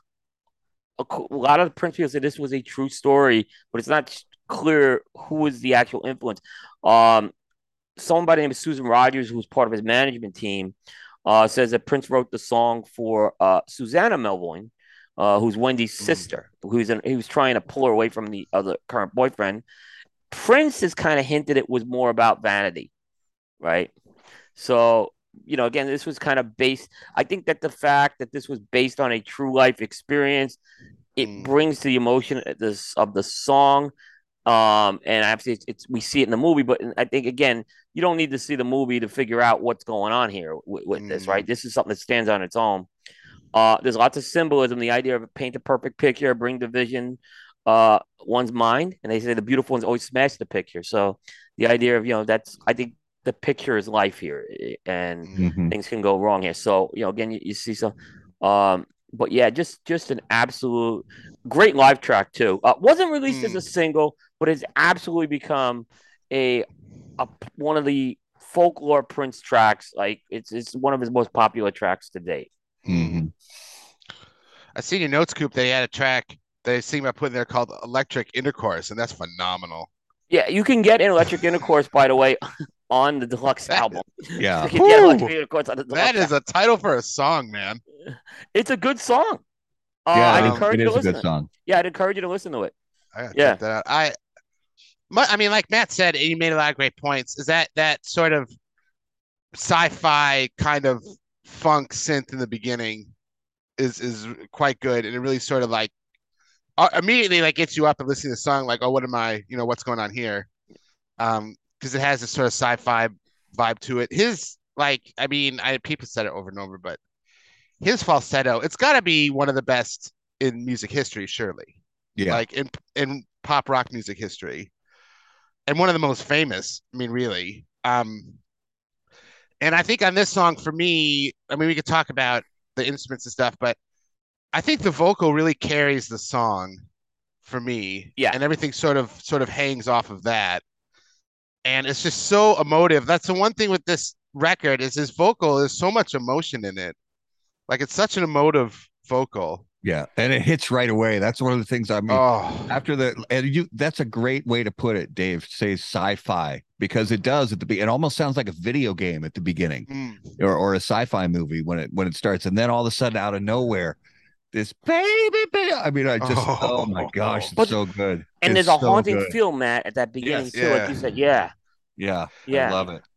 I mean, those synths is sort of a throwback to that Mothership funk kind of sound. Yeah. That sort of otherworldly, and the end too with the guitar and when he just like goes crazy with the yeah. vocal. Like it's just Mhm. great punctuation on the song. I mean, I could gush over this album. I am gonna Yeah, gush over this yeah. album. So And it's Dave, just incredible. that's a great point you make. Because again, I go back that Prince was very much he George Clinton had a big influence on him. Mm, And I think he got a little bit of that again from Parliament Funkadelic too. That type of futuristic type of stuff. I think there's no Yeah. doubt he was influenced from George Clinton with that. Yeah. yeah, yeah. I mean, I'll get into this too as we lead on, but this album also had a very James Brown feel to me, where it's like because James Brown had that sort of like evangelical preacher to the congregation, kind of like the band with James Brown was just like they were just there for James Brown. It's Yeah. sort of like the band and the audience, everybody was there for James Brown. It's sort of like this with Prince. Even though the Revolution is its own thing, you get a feeling with this record that it's a very sort of like singular experience, like James Brown. I get a James Brown vibe Well, off of this record. that's a great way to put it, and especially with this song because James Brown had the shtick that he would do in most of his concerts, where I don't remember which song it was, but where he'd go down on one knee and the guy would come Mm-hmm. behind and put the robe over him, and then Yeah, yeah, he'd yeah. throw off the robe and he'd start singing again. And Prince does that in the movie with this song, where at one point he's laying down on the stage, like I'm so heartbroken, I can't Right. get. So that's a very well put. Yeah. And I was just say that's why, like I said, I think the song stands on its own. But like Dave, again, if you go back and watch the movie, see how this plays out on stage, you'll see exactly why this song was brilliant for the movie as well. Yeah. Oh, and we go to the next song, Computer Blue, which in the history I read sort of came out of one of those jazz warm ups. This track sort of came out of one of those warm ups. Um, and this too, it's like this crazy psychedelic kind of. I wrote my notes. It felt like something out of Tron. I don't Yes. know why. That's a good way to put it. It just has this like um this psychedelic sort of vibe. And I know they're talking about in Prince's early music, he had a lot of this sort of more psychedelic sort of vibe going on. And that's sort of a carryover into this song.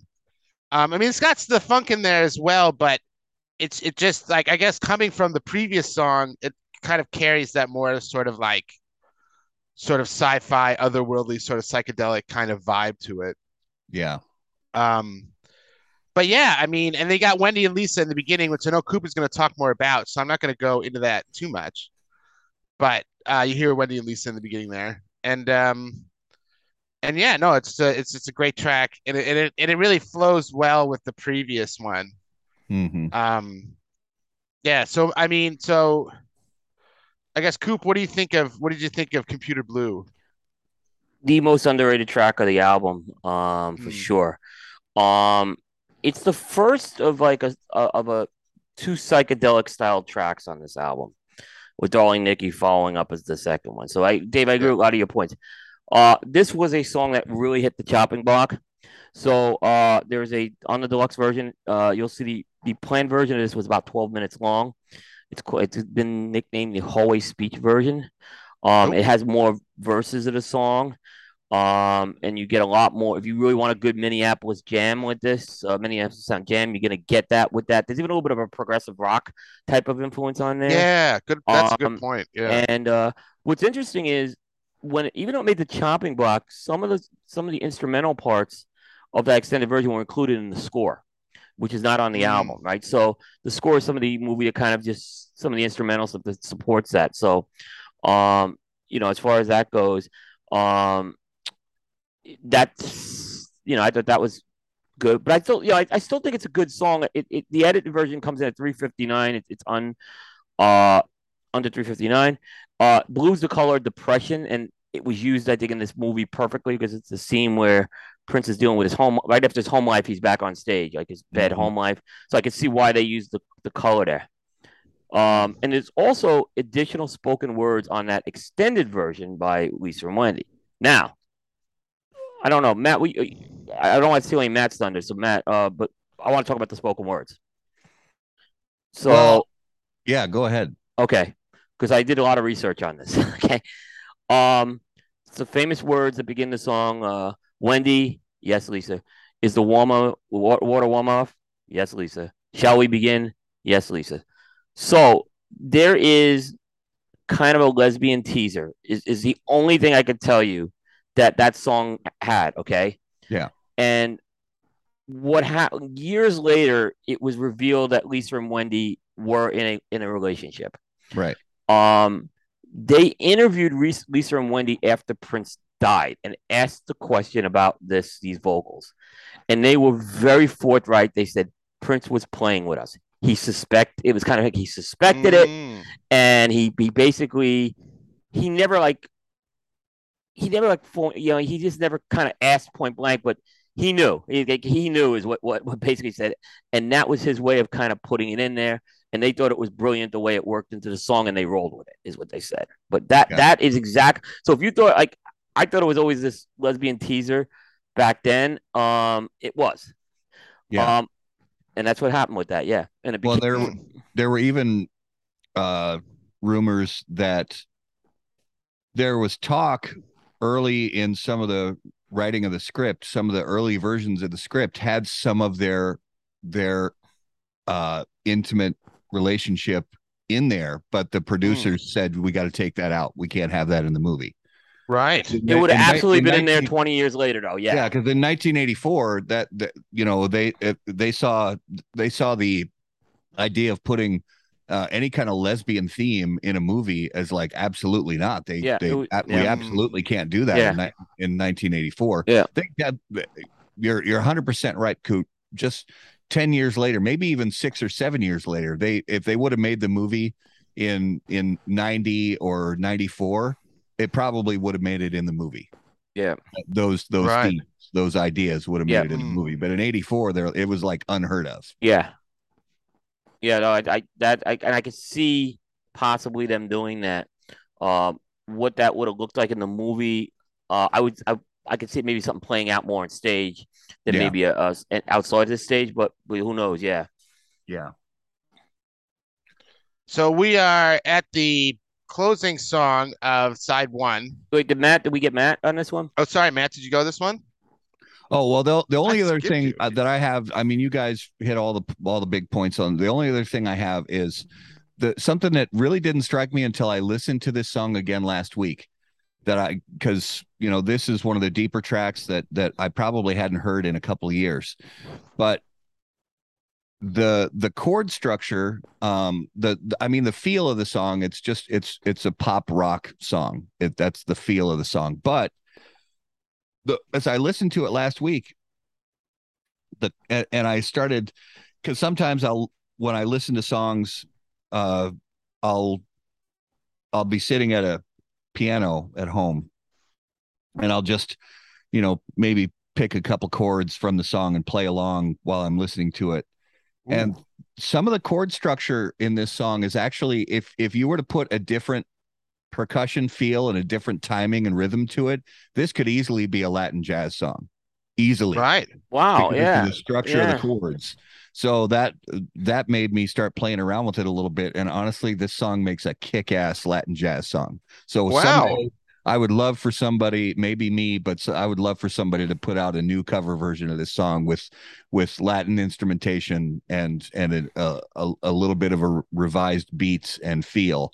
And I think it could be a killer Latin jazz tune. Wow. Nice. I like it. Yeah. See, that is why Matt is on the show. He brings the knowledge. Yeah, he's been like Matthew, and I know you're gonna be talking about this a little later about some of the chord structures and which is something like Dave and I probably can't bring as much to the table on that, No, and that's I think that's really important because I didn't that's something I wouldn't have picked up on until you said that. no. Yeah, I Yeah, mean, it yeah, just hit me. I mean, I've heard yeah, the song probably a thousand times, and it just hit me mm, last week for the first time. I mean, yeah. I listened to the songs with a Pepsi Max. Like Matt's at like at a piano, like tickling the ivories. Like that's amazing. Not always, but sometimes I like to sit at the piano while I'm listening to music and play along with it. Yeah. Oh, that's great. Um, this is a side note because you're talking about piano, and I'm going to compare you to Prince right now. But the the after Prince's death, they released a lot of him. What he would do is he'd go into his home studio and just like play around with songs, like do covers on the piano that they would have might eventually turn into something. And they released, I think it was called like I can't remember. It was in 1983. It was just him and a microphone, and it's an album that's like 4 songs of him just doing covers at the piano in the studio, and it is incredible. But like Yes. doing what you're saying, like starting out with like a Joni Mitchell Blue, and then going into some like other jazz song and stuff, it was really cool. Yeah. And you just like twig that for me. Um, but let's start with Darling Nikki. Let's kick off with you, Matt. This is a closing song on the first side. Yeah. What did you think of this one? Well, the first thing that came to mind, and I still remember this. I can picture it in my head. Of I bought that album, and because this was early on. I mean, maybe the third or fourth. I don't know, maybe more than that, but it was one of the first records that I ever bought, like myself with my this is my record, this goes in my record, because my parents had a huge record collection, and this Yep. was the first time, because Thriller was the first thing I bought with my own money, and Yep. then throughout 83 and 84 and going on from there, I just kept buying. But this was one of the first in my personal record collection, and I remember I had we had a bigger hi-fi. I know I'm dating myself by using the Listen term to you, hi-fi, but hi-fi. we had a bigger hi-fi out in the sort of living room area. But I had a small record player in my room, and I bought this album, brought it home, and just put it on and let it play. And this was the first time I ever remember making a conscious decision to never let my parents hear this record. Ah, So when I heard this song, I was like, okay, so mom and dad are never going to hear this one ever. And because my very extremely, conservative household. And but the feel and sound of the song is actually, it's very from a musical perspective and instrumentation perspective, it's extremely sparse. mm, It's mostly just rhythmic, and um, and it's almost industrial in a way. mm. But then if you go deeper, it really is just a blues rock song at its core.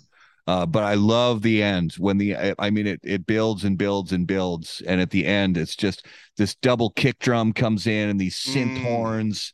I mean, still, it just absolutely blows my mind when I hear those synth horns and the double kick drum come in at the end. I love it. Oop, what you got, my friend? But so again, I like the word industrial better than maybe psych. I use the word psychedelic, but maybe industrial is a better feel for this now. And I'm looking well, Mm. now that you said that. Um, every album when you have like tracks, you have to rank them best to worst. This is nice for me. Okay, it's not that it's a bad track or anything like that, but I think the other 8 tracks are stronger tracks. But it was clearly put in for the movie. Okay, they Mm. needed a shock value scene for the movie.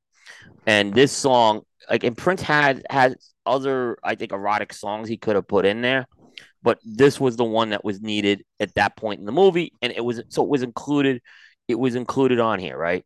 So again, but it's when I say it's the ninth song, I'm not saying it's hey, this song should have just made the cutting board, but at the same Mm. time, I'll say this album would have been stronger if like a song 17 Days was included in here from an album Yeah, standpoint. It's yeah, just that's my but that wasn't going to work for the movie. They needed to have this song in the movie. And the other thing I'll say is it's a great closing track to the first side. It Mm. really is. We talk about a track closer, and you talk about that last part of this song and everything. It closes it out perfect because the second side of this album has a very different vibe to it than the Mm. first side of this. Especially because there's a lot more live tracks that are on the second one. So, but like I said, in terms of, I think it was placed perfectly. I understand why it was in here. And um, this became the song that Tipper Gore would start That's preaching. right. That's right. And this was the one that she targeted. So This is the song that basically led to the parental advisory Oh, sticker on records. yep, this was the song. Yeah, she was Ah. horrified by it. Yeah, wow. yep. So yep, that's what happened there. Matt and Coop are phenomenal with this record. So they said a lot. I'm just going to read some of my notes You have good verbatim. notes, Dave. You have good notes here. I think you're heading all here. So don't. Just because I like your just- first one especially. First two, yeah. Because I write these notes as I'm listening to the song. Right. So I wrote, this sounds like some weird prog noise music, very Bjork in some ways. Yes. That is It's spot on. It's spot on. That's what I'm saying. Yeah. And then I put like Prince meets Tom Waits. Yes. Oh my God. That yes. Holy shit. That is so like Yeah. true. I love that. And I mean, it's got the line, "Thank you for a funky time. Call me up when you want to grind." Yep. And my last note, I'll just read the note. It says, "This song oozes sex, and at times Prince is totally unleashed. He reaches orgasm in the middle of this song, crazy backwards endings, drugs had to be involved." That's my final note. Yeah, the backwards ending thing is crazy. We didn't even talk about that. Yeah. Because it was the whole, that's when they said, not only is a Prince a pervert, but he's a Satanist as well. Yeah. Very Beatles-esque. Yeah. Very sort of very Beatles. That's how I looked at it. It was more Beatles-esque. Yep. But that's why I put drugs had to be involved. I can't verify that. But I don't know if they were. I don't think Prince was. I don't think Prince was ever in the drug scene. So, but only for it prescription painkillers, maybe. In the end. Sadly, at the end, toward the end of his life, that's right. But early on, I don't think he was. I don't think he was like so many other musicians who definitely do get into psychedelics and mood enhancing drugs or whatever, pot or heroin or LSD. I don't think Prince was ever a user in that way, as far to the best of my knowledge. Yeah, all the interviews I've heard, it didn't sound like he was. Yeah. No, Yeah. but this song, he just, like I said, he just gets totally unleashed in it. That's true. Yeah. That is absolutely true. Yeah. So it's the Prince Tom Waits song is the I'm never gonna get that out of my head. I love that comparison. But it was a great. I mean, yeah. I mean, in some ways, like Coop said, it's an excellent ending this to the side because of how the song ends. But in some ways, it's a very bold ending as well, in that some parts of the song are like just totally unleashed and off kilter, and other, which is unlike some of the other ones. But then you flip it over to side two, Coop, and what do we have? When Doves Cry, which is probably, it's got to be his biggest single. I mean, I would think. Yeah. I mean, I didn't look at sales and everything. I'm just gonna put my quick 2 cents in. I think it's it's an excellent start to a side two. I mean, you start with Doves Cry. Yep. It's probably one of my favorite Prince songs. It's got the killer opening riff. It's got an amazing opening riff, a great synth riff. It hits on issues of violence in relationships, carrying on the burdens of our families, which he sort of talks about. It is so and I put in my notes here as well. I go, man, this record is sexy, kind of like George Michael's Faith, where every song is sexy, regardless of what it's about. And I put, Prince could sing the owner's manual of a Toro lawnmower and make it sexy. That's super true. Yep. But I listening to this song, I think I took a break in this song and I listened to George Michael's Faith record, and it's a lot. I mean, even if the song isn't about sex specifically, It's just that his vocal is so sexy that it just like it like permeates the Yeah. whole record. Yeah. A lot like that George Michael record. Dave, we talked about that potentially as an album. What do you call it? Archaeology candidate, that Faith album. Great album. It's a great album, and the critical acclaim of that album actually gets lost. Unfortunately, it was a very good album. Yeah. Yeah. What do you think, Coop? Um, this was actually the first single released. So this out, like I said, this is Yeah. the one that came out a couple of months before the album even came out. And it was, I mean, it just went to the top. Was you heard it everywhere? I still think it's the track of the decade. I think Yeah. it's the best song that came out in the '80s. The full version of the song stayed on the album, which is key. You don't hear the full version in the movie though. But that last 2 minutes, that is, I think it just takes this song into the stratosphere. And I was glad that music video where they're dancing and they have the mirrors going. It's incredible with that. I also kind of put Dave, your target. Matt's gonna have some. Both you and Matt have some really good points on this too. So I'm not gonna steal the thunder of that. But Dave, you mentioned something about the violence in relationships and carrying on the burdens of our family. That's exactly how this was used in the movie. It comes at the turning point of the movie, where basically his character is about to lose. He's about to lose Apollonia. His mother and father are in this violent relationship, and he's just been told that there's 4 bands playing at the club, and that Apollonia's got a band, and you may be out, right? So everything's friggin' like he's at this crossroads, and everything falling apart. And the idea of the dove crying is it's kind of the loss of a relationship, right? And all those things are losses of relationship he was facing, whether it was with his parents, whether it was with Apollonia, or whether it was with First Avenue, the club. Oh, and Lisa and Wendy are giving him problems because they want to they're kind of upset because Prince won't play their song. So the dove crying is that loss of the relationship. Now, this is a question for Matt. I believe there's no bass line in this song. Is that true or false? I mean, technically, that's true. Okay. Yeah. Okay. I listened to it. I didn't hear a bass line, and then I read it, and I'm like, let me ask Matt about that. But I believe, I mean, which to me, it's incredible how that song's pulled off without a bass line. Yeah. Yeah. And it really, I think, I mean, I wasn't there when they put all of it together, but I honestly think that the lack of a bass line was deliberate as to the subject matter that they at the point they wanted to get across in the song. Yeah. It's about brokenness and loss and sort of it's sort of an exercise in humility, you know, for not just the character in the movie, but for Prince. It's like an exercise in humility. I think I see the lyrics and I see it as experiencing loss and using that to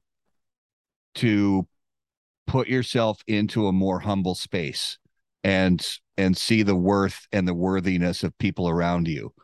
And I think the lack of a bass line actually plays into that, because bass line in a song, in any style of music, the bass line is the foundation. You know, it's the thing that sets the tone and is the foundation that the rest of the song is built on. And I think the lack of a bass line in this song gives it a sort of a sparse, almost uncomfortable feel. And I think that was deliberate. Yeah. But yeah, I mean, you guys hit it. It's definitely still his most well-known song everywhere.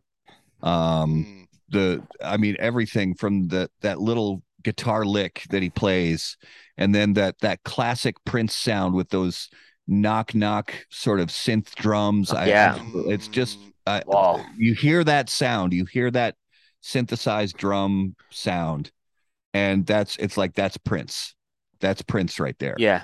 And then he's got that snarl where he kind of, you know, it's almost like a cry, you know, before the little keyboard lick comes in. Yeah. And then it just keeps building from there, especially, and but it doesn't build musically from a band perspective, like with no bass line in it builds vocally. It's really just the band and the music behind it stays pretty much on the same level the whole time. It's the vocals. By the time he gets to the end of it, he's literally crying out. He's screaming. And he's got, again, great, just incredible falsetto, and I love the fact that on the verses, the way the verses are sung are almost chant like Gregorian chant. They're monotone. There's no harmonies. And then it just continues to build from there. And it's got a little feeling maybe of Indian or Middle Eastern music, a little classical in there. There's spiritual, there's soul, and the keyboard solo at the end. I mean, give me a break. That keyboard solo is that it's just incredible. And I think that's what was it? You had Dave, you had his name, and I regret that I don't remember his name right now. Well, it is, I will look. I got it here. Matt Dr. Fink. Dr. Fink, yes. And that I assume that was him playing it because he was the keyboard player. Yep. But him and Lisa were both the keyboard players, yeah. That keyboard solo was just insane. I love it, love it, love it. So still one of my favorite songs. I've tried to play it. I've tried to play that keyboard solo. Nope. I've failed every time I've tried to play it. It's way too intricate for me. I always wondered if Prince had lived, if maybe around this time we would have seen him get back with the Revolution. Yeah. It seemed like they broke up. They weren't happy that they broke up, but when he died, it wasn't trying to share dirt on him at all. They didn't try to throw all the dirt on him. It was just the opposite. They were praising him. Yeah. And apparently, they were all still in touch with him at one point or another. He just wasn't working with them. Yeah. Yeah. So we got the next track, and I'll let you kick us off here, Coop. It's the "I Would Die for You." Yeah. By the way, it's number 4 in You, which, by the way, every Prince song he does. That's how he uses the FOR is 4, the number, and YOU is U, the letter. So, this is the first of the live tracks that were recorded at First Avenue. So they used all 3 of those as far as that goes. And it was the 4th single released on the album. It kind of came out around the time the 24-week number 1 run was over. And it charted at number 8. So it still did very, very well for him. And, there's an irony with this song because obviously it uses death, right? But it's a more upbeat track on the album. And it's a more upbeat. It's used in the movie very upbeat. It's a very upbeat scene in the movie. It's used, and it kind of follows the whole messaging of Christ. He, sacrificing and him being the Messiah. All that. So there's a religious element to this too, and to me, I can't listen to this song without "Baby, I'm a Star to Follow It." It has to be both together. They have to be done in sequence. These tracks for whatever maybe, and that's how they're laid out in the album. And I think it was perfect how they position, because "Purple Rain" is the final single off this album, the final track on this album. But "Purple Rain" was actually played in the movie right before this song, and I think in the movie it works well like that arranged. But I think on the album it works better with "Purple Rain" as the last song. So I think it was brilliant placement again with this song. Yeah. Agreed. Matt, how about you? You get in there. I'll save mine for last here. This was my favorite Prince song for a very long time. I mean, this was just the one. This was the song that I would return to over and over again for a long time. I loved it. I still do. And it's a perfect radio song because it's exactly 3 minutes. Yep, they didn't cut anything with this song. Yeah, it's a perfect. It made a perfect radio track. It did really well on the charts on radio. And I wrote this. I said it's like a perfect radio hit that was made by a supercomputer. 3 minutes, great hook, singable, and fun. Mm-hmm. And it's and that's really true. Um, and this is another one of those tunes that has sort of a chant like quality to it. You know, he does. It's again going sort of to the preacher thing where there's a call and response, and there's going to be more talked about that later. But you know, where this is something it's that as a lead singer, you're almost getting the audience involved, and this is a song you can do that with. And this and Coop's right. This actually all the last three tracks were the live recording from that First Avenue benefit concert. Yep. And and I agree that they ties in perfectly with Baby I'm a Star because it's got that live vibe just like Baby I'm a Star does that you can't listen to it without the next song. Yeah. Or vice versa. Yeah. Yeah. Well, yeah. Yeah, I mean, you guys I got nothing. Really. I mean, you got plenty. You got plenty, Dave. No, I mean, nothing more to add, really. I mean, it's just I love the vocal, the religion stuff, which is kind of running throughout the entire record, which for me, to be honest, until I listened to it back to front, I didn't realize like how heavy of a theme it was, from like allusions to it to just how the songs are structured. It kind of runs through, and it also had me thinking about how it runs through his whole career, which is interesting. It's sort of this like ongoing theme and debate within himself around these like really sexual lyrics and innuendo with this sort of other side of him, which is this religious spiritual side, and it's kind of always at odds with like his career moving forward. Anyway, no, I loved it. I found it more like a straight up pop, like neon synth song, which kind of you guys talked about. I think Matt, you put it great. Like if it was like programmed by a supercomputer. Yeah, it's so perfect. It's only Prince could write a perfect radio song. I mean, oh yeah, the AI that we have today, if you said write me a perfect radio hit, they would spit out I Would Die for You. Oh, well, yeah, and like you said, it goes nicely into the next song, which is Baby I'm a Star, which continues that sort of like religious imagery with kind of a very church organ vibe in the beginning. And I mean, I've said it over and over. People are gonna like get sick of me saying it, but his vocal is just so sexy and charismatic. He's so charismatic on this record. Yep. And I put he may be the sexiest and most charismatic lead vocal in history. Like, absolutely. It's just, as a listener, he just draws you in every song. Yeah. As soon as he starts off, like you are just drawn to him. And he has such a presence. And I put to this for me had a real call response gospel vibe to it. And for me, it really exemplifies that whole you're the congregation and Prince is the preacher. And you're along for the ride. And this song also gave me very big James Brown vibes, this track. And I think it was because of his charisma. I think that's what was giving it to me. Yeah. And the Yelp. Yeah. Yes. Yes. It's so good. It's so good. So what did you think, Matt, of this track? Well, I think out of everything on the album, this is the best, like pure example of just in your face Minneapolis sound. Yep. Just pure synth funk, just in your face. I absolutely love this song. It's energetic. It's got killer rhythm. It's got great lyrics. The harmonies from the vocalists are unbelievable. It's another call and response song. You know, he screams, sing, and then the audience gets in with him and the background singers. And yeah, again, the Prince yelp, you know, when it's just unreal. And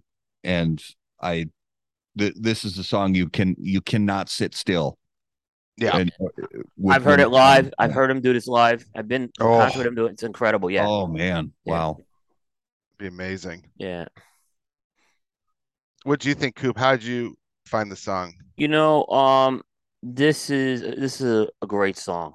It's now it's the like I said, it's the second of the live songs, but it's actually the oldest song on the album, from what I understand. This was originally a song that was he actually did recordings of this back in 1981. Or this, I don't know, unreleased recordings, obviously. So this is something that's been, and he decided to use it for the movie. It was played at that what Matt mentioned. That's why it was played when it was played. And I think there was a decision made to put this in the movie. It's the last song in the movie. Um, and it's really it's like I said, they rearranged the last three songs in the album in the movie. Purple Rain is kind of where he just kind of pulls it all together. I Would Die For You is kind of an interlude, the wrap up loose endings of the movie, and then he's on top of this movie, right? And he's got the. I mean, there's a reason why they use the live version of this, because you guys talked about the call and response, right? There's nothing like that's going to capture that like the live version. That's right. I mean, even in this scene, his rival Morris is like, he's in the audience like, this is fucking great, right? Yes. So he's in the movie. With that now, what I'll also say about this is it like I said, it was probably the most positive part of this film. But it's also one of his most popular songs. It was never released as a single. I believe it was a B-side, actually. It ended up getting released as, but Prince played this at the Super Bowl. I don't think he played "I Would Die For You" at the Super Bowl. I think he actually did this without it. And it remains another one of those songs that I think it's so popular in the Prince catalog. It didn't need to be released as a single. Yeah. And it closes the movie out. It closes the movie out perfect. Doesn't close the album out perfect. Closes the movie out perfect though. Yeah. The album's a different story. And we're gonna get to that next one. Let's get to that. Did you go? You went, Dave, right? Yeah, I went. Dave. I said my quick stuff in the beginning there. Don't underestimate yourself, Dave. You're coming up with a lot of things on this album. Oh no, I about here. So yeah. Like I said, I'm letting you two drive. And speaking of drive, I'm gonna have Matt kick us off. Matt did a great job of breaking this down. So yeah, Matt needs to kind of go with this. This is, I would say, When Doves Cry is the biggest single, but like when you like the title track to this record is right up there with what people associate this record with. And it closes it out on the LP. And so, Matt, what do you think of Purple Rain, the title track? Well, I've said this before. I've talked about, I mean, it's not like we talk about Prince a lot, on our show, but we have talked about it before, and I've talked to many people about it, forever. And without seeming like I'm overstating it, but this is the truth. This is the greatest pop ballad of all time. Absolutely. And second place isn't even close. Agree. This is one of the most perfect songs ever released, period. Yep. And the fact that the single, even the shortened single version, came out and it's still, even though it was, it was sort of tweaked and remastered and dubbed later, the fact that the heart of it is from that live recording, it would not be as good of a song if it was not from that original live recording. 100%. Yep. And I mean, it's just fantastic. The original First Avenue recording's over 13 minutes, or around 13. Yeah, it's actually, I think, just shy of 14 minutes. And Wendy plays that beginning guitar riff for a good 4 minutes before Prince even walks on stage and starts playing along. Boom, boom. And she wrote that. She wrote that guitar intro. Prince wrote the song, but she's the one who, and it's, you may think, well, she didn't write it. She just played the chords that Prince told her to play. Well, yes, that's true. There were 4 chords. There are 4 chords in the song, and Prince wrote them in the order he wanted them played, and she played them. But it's the way she voiced the chords. And interestingly enough, the chord structure, the chord changes are very, very similar to "Faithfully" by Journey. All right. Prince even called Jonathan Cain, who's the keyboard player and one of the songwriters from Journey. And he said, because he realized, he's like, man, this is actually kind of similar to "Faithfully. I got to make sure that these guys are okay with it. He called Jonathan Cain, and Jonathan Cain's like, one of his managers or something was like, Prince is trying to get a hold of you. And Jonathan Cain's like, why?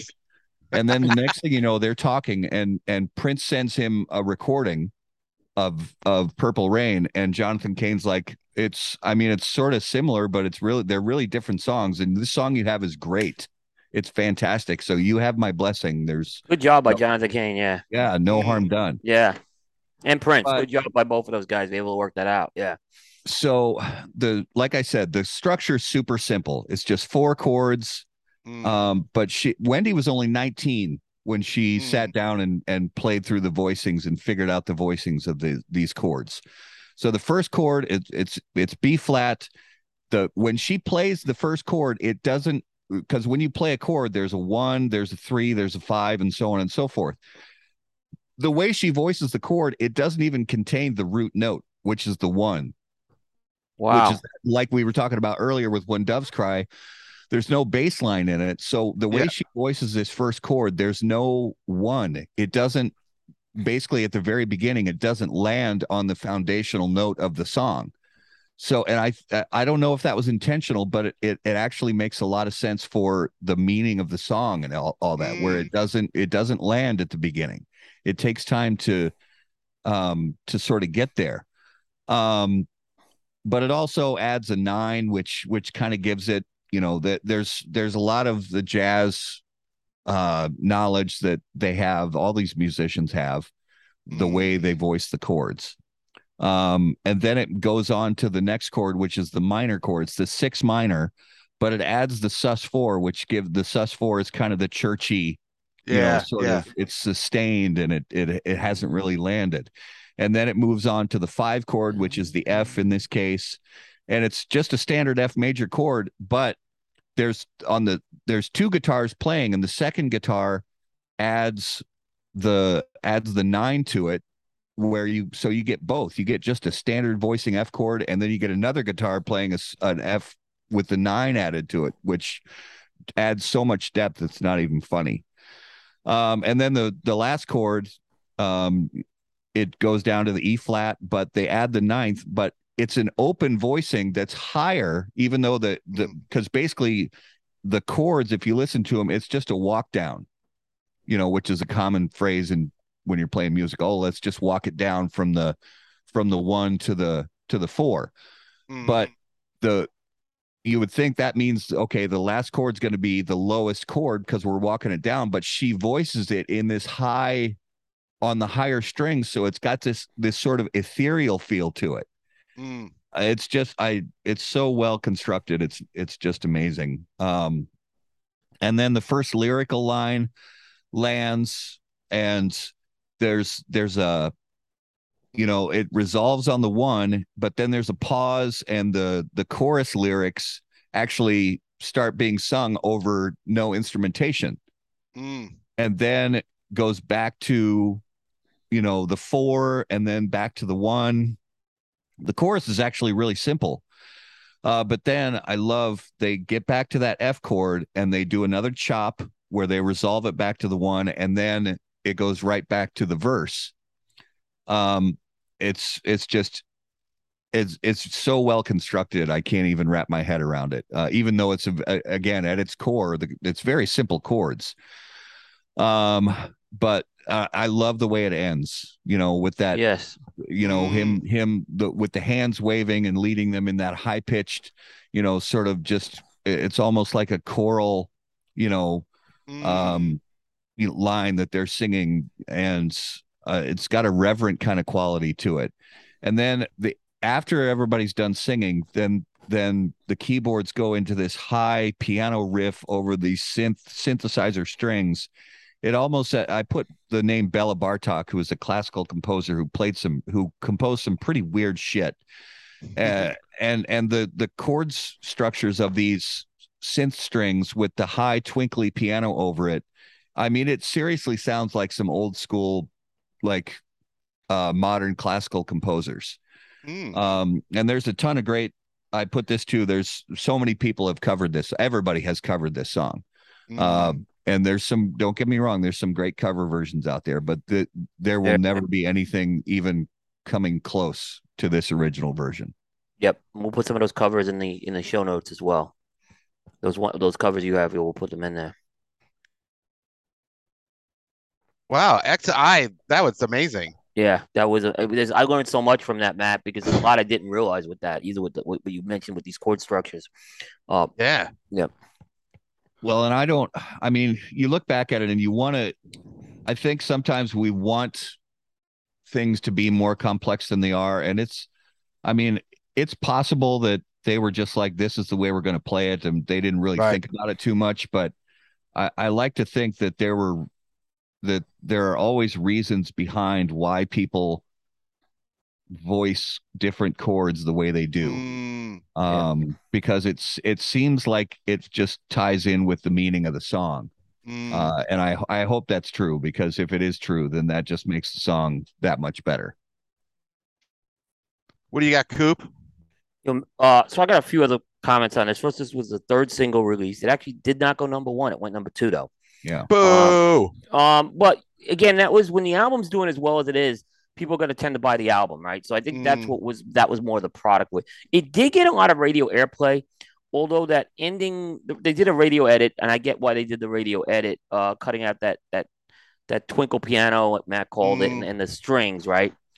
But it's brilliantly executed in the movie, right? So and this is like the crescendo scene. It's the climax of the movie. Prince basically wows the crowd. He's emotionally charged. He's just an emotional peak, and he kind of runs off the stage, and they play that twinkling piano and those strings as he's running off the stage into the back, because he just and then he composes himself. He comes back out there, right? So I thought it was brilliantly done in the movie. And look, all I can say is Matt's 100% right. This is the greatest ballad ever created, and it was nothing's come close to this. I would agree with you on that. I thought it was an mm, interesting choice for a Super Bowl song. Because that's usually more of a higher energy performance, but his performance at the Super Bowl is revered. And I've heard live versions of this song he's done like even 16 to 17 minutes, right? Yeah. So mm, it's an absolute brilliant. It closes the album out. Like that last thing again, the twinkle piano and the strings. It just brings the album to a calmness and peace at the end, and you feel like you've gone through this. Like this album stands so well on its own. I mentioned the movie a lot, but honestly, this album stands on its own great, and this was the perfect choice for the closing track. It's mm. not even a question that this was the perfect. This is we do a closing track song, Dave. This is gonna be one we talk about Oh again. yeah. Oh Yeah, yeah. I mean, it is a perfect closer. I mean, I for me, the first note I have is I can't believe he was going to do this with Stevie Nicks. yeah. I know. Like, I could wow. see I could see her raspy voice doing it though, Yeah, but but he was I gonna. just It would don't. have been totally different. 'Cause he wanted like a country song, and it was like this weird. Yeah, but yeah, yeah, Yeah, That's you're like nah. probably yeah, seeing me yeah. wrinkle up my nose. Right. So I don't know if you've ever heard this from me, but I am not a Stevie Nicks fan. So No, Stevie. sorry. No, Donna, So you don't think Stevie. that landslide should be on the Rolling Stone top 500 list? Ah, Well, that's Which we went nuts interesting. on with that. I it's went a nuts on that. it's an absolutely incredible song, because Lindsey Buckingham is a phenomenal songwriter, but I don't like her singing whatsoever. You don't Oh, like Stand Back. Stand Back's pretty I good. again, I like the song, but her voice makes me want to like eat glass. So Matt, wow. we know. Take a note, Dave, when we do the Stevie Nicks show. Yeah, not a Matt, Stevie Nicks show. Yeah, yeah, We'll keep Matt out of that one. you can leave me off the invite list for that. Um, but I guess what I had about this song too is it found like a very personal and intimate song. It had a kind of a getting with the religious tones. It had sort of a confessional vibe to it, Yeah. like Prince in the confessional almost. It had this really sort of intimate, kind of personal vibe. And like people said, a very gospel chorus. I mean, it's just an incredible song. It's just amazing. And Excellent closer. there were verses left out. There were other verses Mm, Yeah, mm, left out, that talk about money and stuff like that. And they realized they realized these lyrics don't belong. mm. So they yeah. left it out purposely. I'd love to see Prince workshopping this song, Oh, That would I have would have been. loved to have been a fly on the wall and just watch him in his creative process. Yeah. Mm. But yeah, so So it closes out the record. So we're into final thoughts on the record. So Matt, why don't you give us the final thoughts on this record? Well, as a record overall, I agree. It's one of the best that's ever been put out. It's very well constructed in the way that they laid out the songs, the orders that they chose. I think out of after all the going back and forth and choosing what's going to end up on the record, I think they chose properly. And it's well, and I also put it's very hard to imagine that we're actually getting close to the 40th anniversary. Yeah. We're 2 years away from the 40th anniversary of the movie and the album. It's crazy to think it's been that long. Amazing. It's easily in the top 10 of albums from the 80s, probably in the top 5 of albums from the 80s, and it should also be on the list of best albums of all time in the modern era.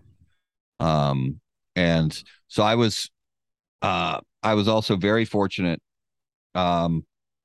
In 2016, after Prince passed away, some people got together and put on a huge tribute concert at XL Energy in St. Paul, and I was very fortunate to be able to go. Oh, nice.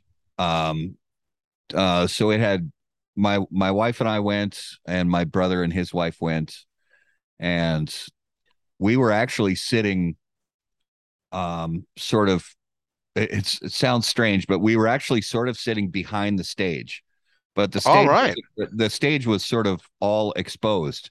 So we're sitting sort of on a corner where we were looking down at sort of the back left corner of the stage. So we could see and hear everything great.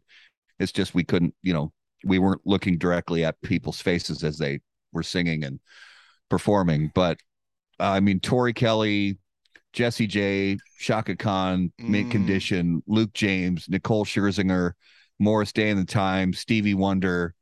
It was an absolute privilege to be at it, and I got to mark something off my bucket list, and that was see Stevie Wonder live. Oh yeah. And just a side note, because I smoked through my first cigar, that Aventura, so I lit up the Mi Querida Saka Khan. Saka Khan. Knowing that I was going to mention Shaka Khan, I was like, well, I'll fire that one out. Saka Khan. Saka Khan. Saka Khan. Let me rock you, Saka Khan. Let me rock it because all I want to do. Yeah. That was like by the way, you didn't get to go to the media house this year because of all the COVID stuff, but that was kind of a little bit of a mantra. We were all kind of singing that song all week at the compound. Nice. Yeah. So just before we get to Coop, how did your cigars fare, Matt? Your first one and now this one. The Aventura, great blend. Really loved it. It smoked all the way down to this very tiny here, and then this Saka Khan is, I mean, it's a big cigar. This is the 7 1/4 by 54, so this is no joke. It's not messing around, but it's very tasty. It's my first time actually smoking the blend. Nice. Coop, final thoughts, my friend. I mentioned that I think this was my album of the decade. I think you can make an argument it's the album of the decade. But I would definitely put it in that conversation. It's my personal album of the decade for sure. That'll be a hint if we do a draft show on the 80s, right? And I'm kind of curious how this will do in a tournament, this album. Prince has done well in our tournaments in the past. I mentioned this. If you don't have Purple Rain, okay, I'm still advising you to buy the deluxe version. Okay, you'll still get the first 9 tracks in its original form, and then you'll get the other tracks. I would say, why would you buy the original one? Is for more collectability purposes. If you're into if you want to get some of the collector's discs or whatever, then get the original version. But they actually did some remastering too on the deluxe version, so you'll get a little better sound quality. Couple of things just I want to mention about the deluxe version, and I'll go over. I mentioned the 9 songs are preserved. There's some extended versions of some of those 9 tracks that stuff that made the chopping block. There's a couple of remixes. There's a track called "We Can Fuck" on there, right? Which became a song called "We Can Funk." and he Come actually on, and he Prince. actually ended up doing that song with George Clinton, and it was Oh. included on the Graffiti Bridge soundtrack and movie. So, and I think it's the most underrated Prince collaboration out there. But you can get the original "We Can Fuck" version on here, which is all Prince. There's no George Clinton on there.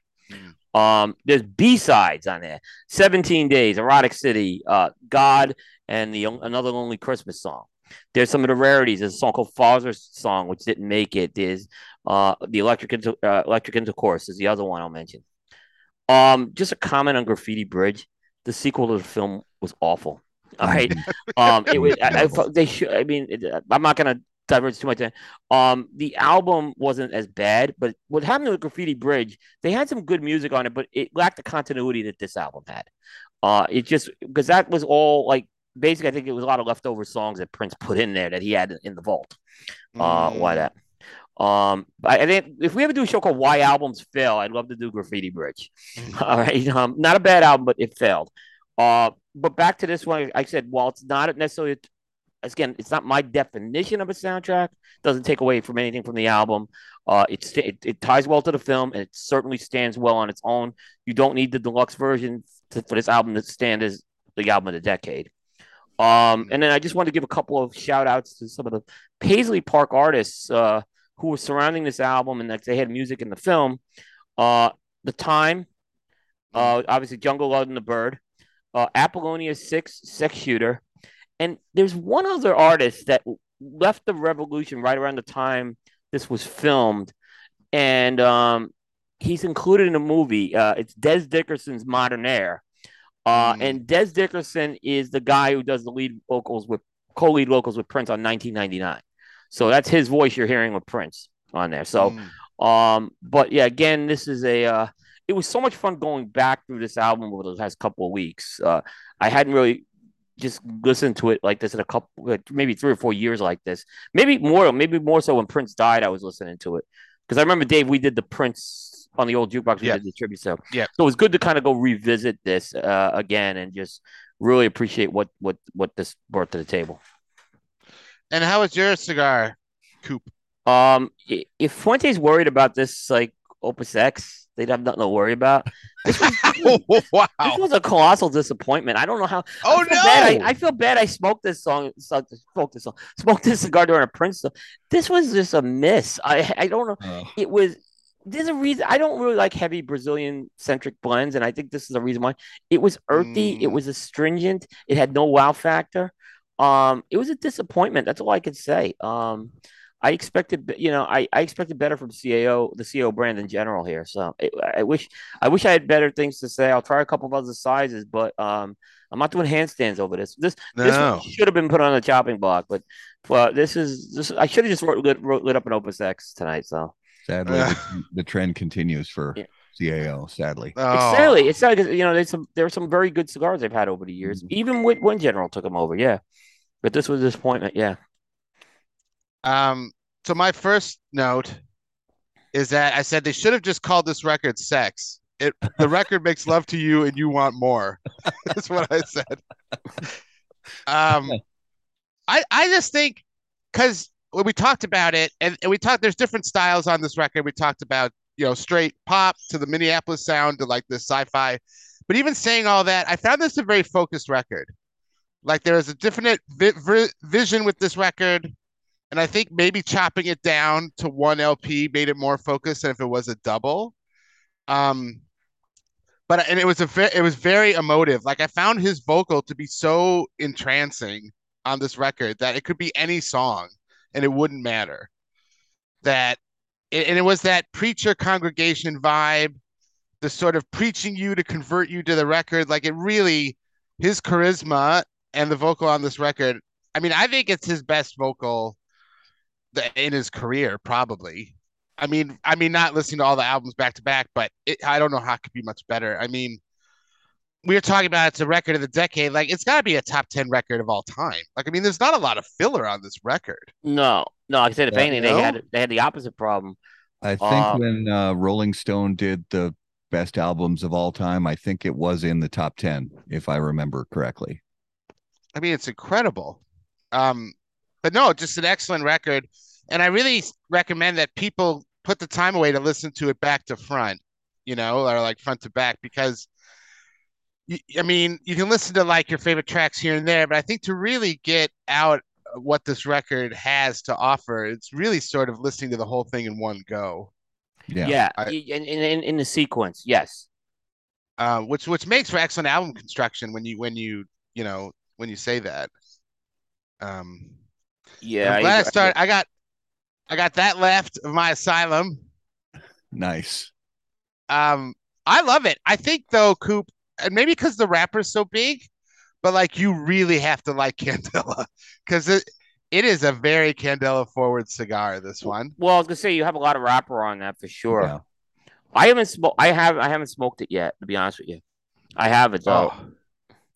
Oh, it's Um, it's good. I mean, if you like, it's creamy, it's grassy. If you like Candela, you'll love it. If you hate Candela, you will not like it. but but uh, but it's good, and it lasted the show, which is what I was after. So tick tick. good job.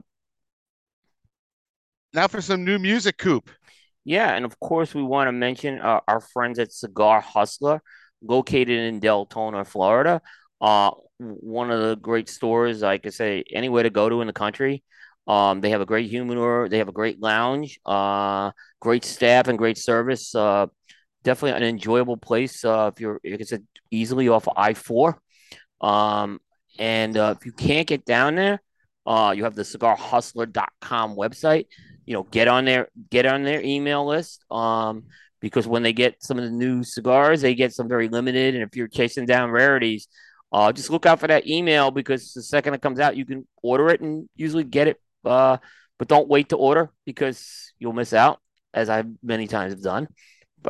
So and of course they have their own brand, the Postani brand, and of course some of the collaborations they're doing as well. So, like I said, definitely a destination to go to.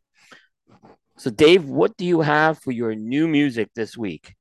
I got a couple bands that are long-standing. The first one is LCD Sound System. So LCD Sound System, they're putting out a single for a upcoming Noah Baumbach movie, White Noise. It might even be out. I don't know. Um, but it's the first track they've done in about 5 years. And it's that classic. If you like LCD Sound System, it's that classic kind of epic synth pop with some great guitar, some great bass. It's a pretty long song. It's about 7 minutes, which is quite long for a track nowadays. But very rich, very good song. If you like LCD Sound System, that's a good one to check out for you. And side B, I don't know if we got any punk fans on the show. I am. We Yep. may.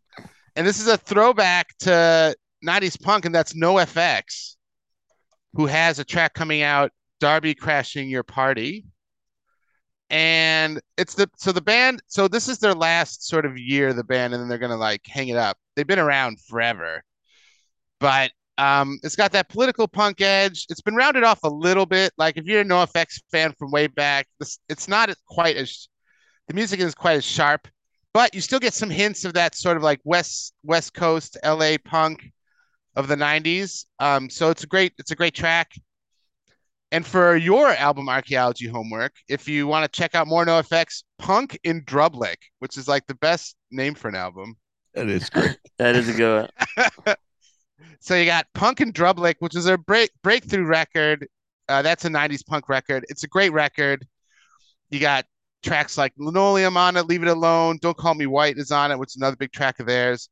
But if you're kind of interested in like, well, what's that, West Coast sort of punk sound, that is a classic LA sort of punk record. So check that out. Good job, Dave. There you go. Yep. Lots of music today. Yeah, no, it was great.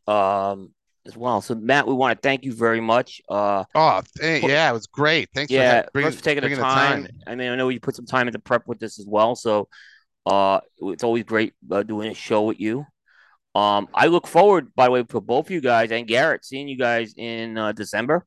So that's right. I have my plane ticket. I still got to finalize my hotel, but the plane ticket's the key thing. So I really look forward to that, and I'm excited to go visit Minnesota, and I don't care if it's cold. So Yeah, get so it. Check out your local shop. It'll be very exciting. yeah, so we're really It excited will about be it will be cold, but we'll yeah, visit yeah, some local shops and some yeah. local eateries. Yep. So I mean, I'm excited about this. That'll be my birthday weekend as well. So, Oh, live it up, Coop. yeah. So it'll be the Nice. big 5-5 for me. So, uh, it'll be all good with that. So we do appreciate it.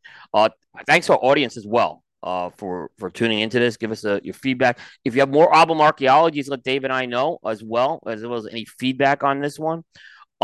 Next show, stay tuned to our social media pages for the topic and date on that. And that's going to bring everything to a close, guys. So thank you very much. That's going to wrap up Primetime Jukebox episode 80 into the annals of history for this early October, actually almost mid-October edition. We'll see everybody next time. Take care, everybody.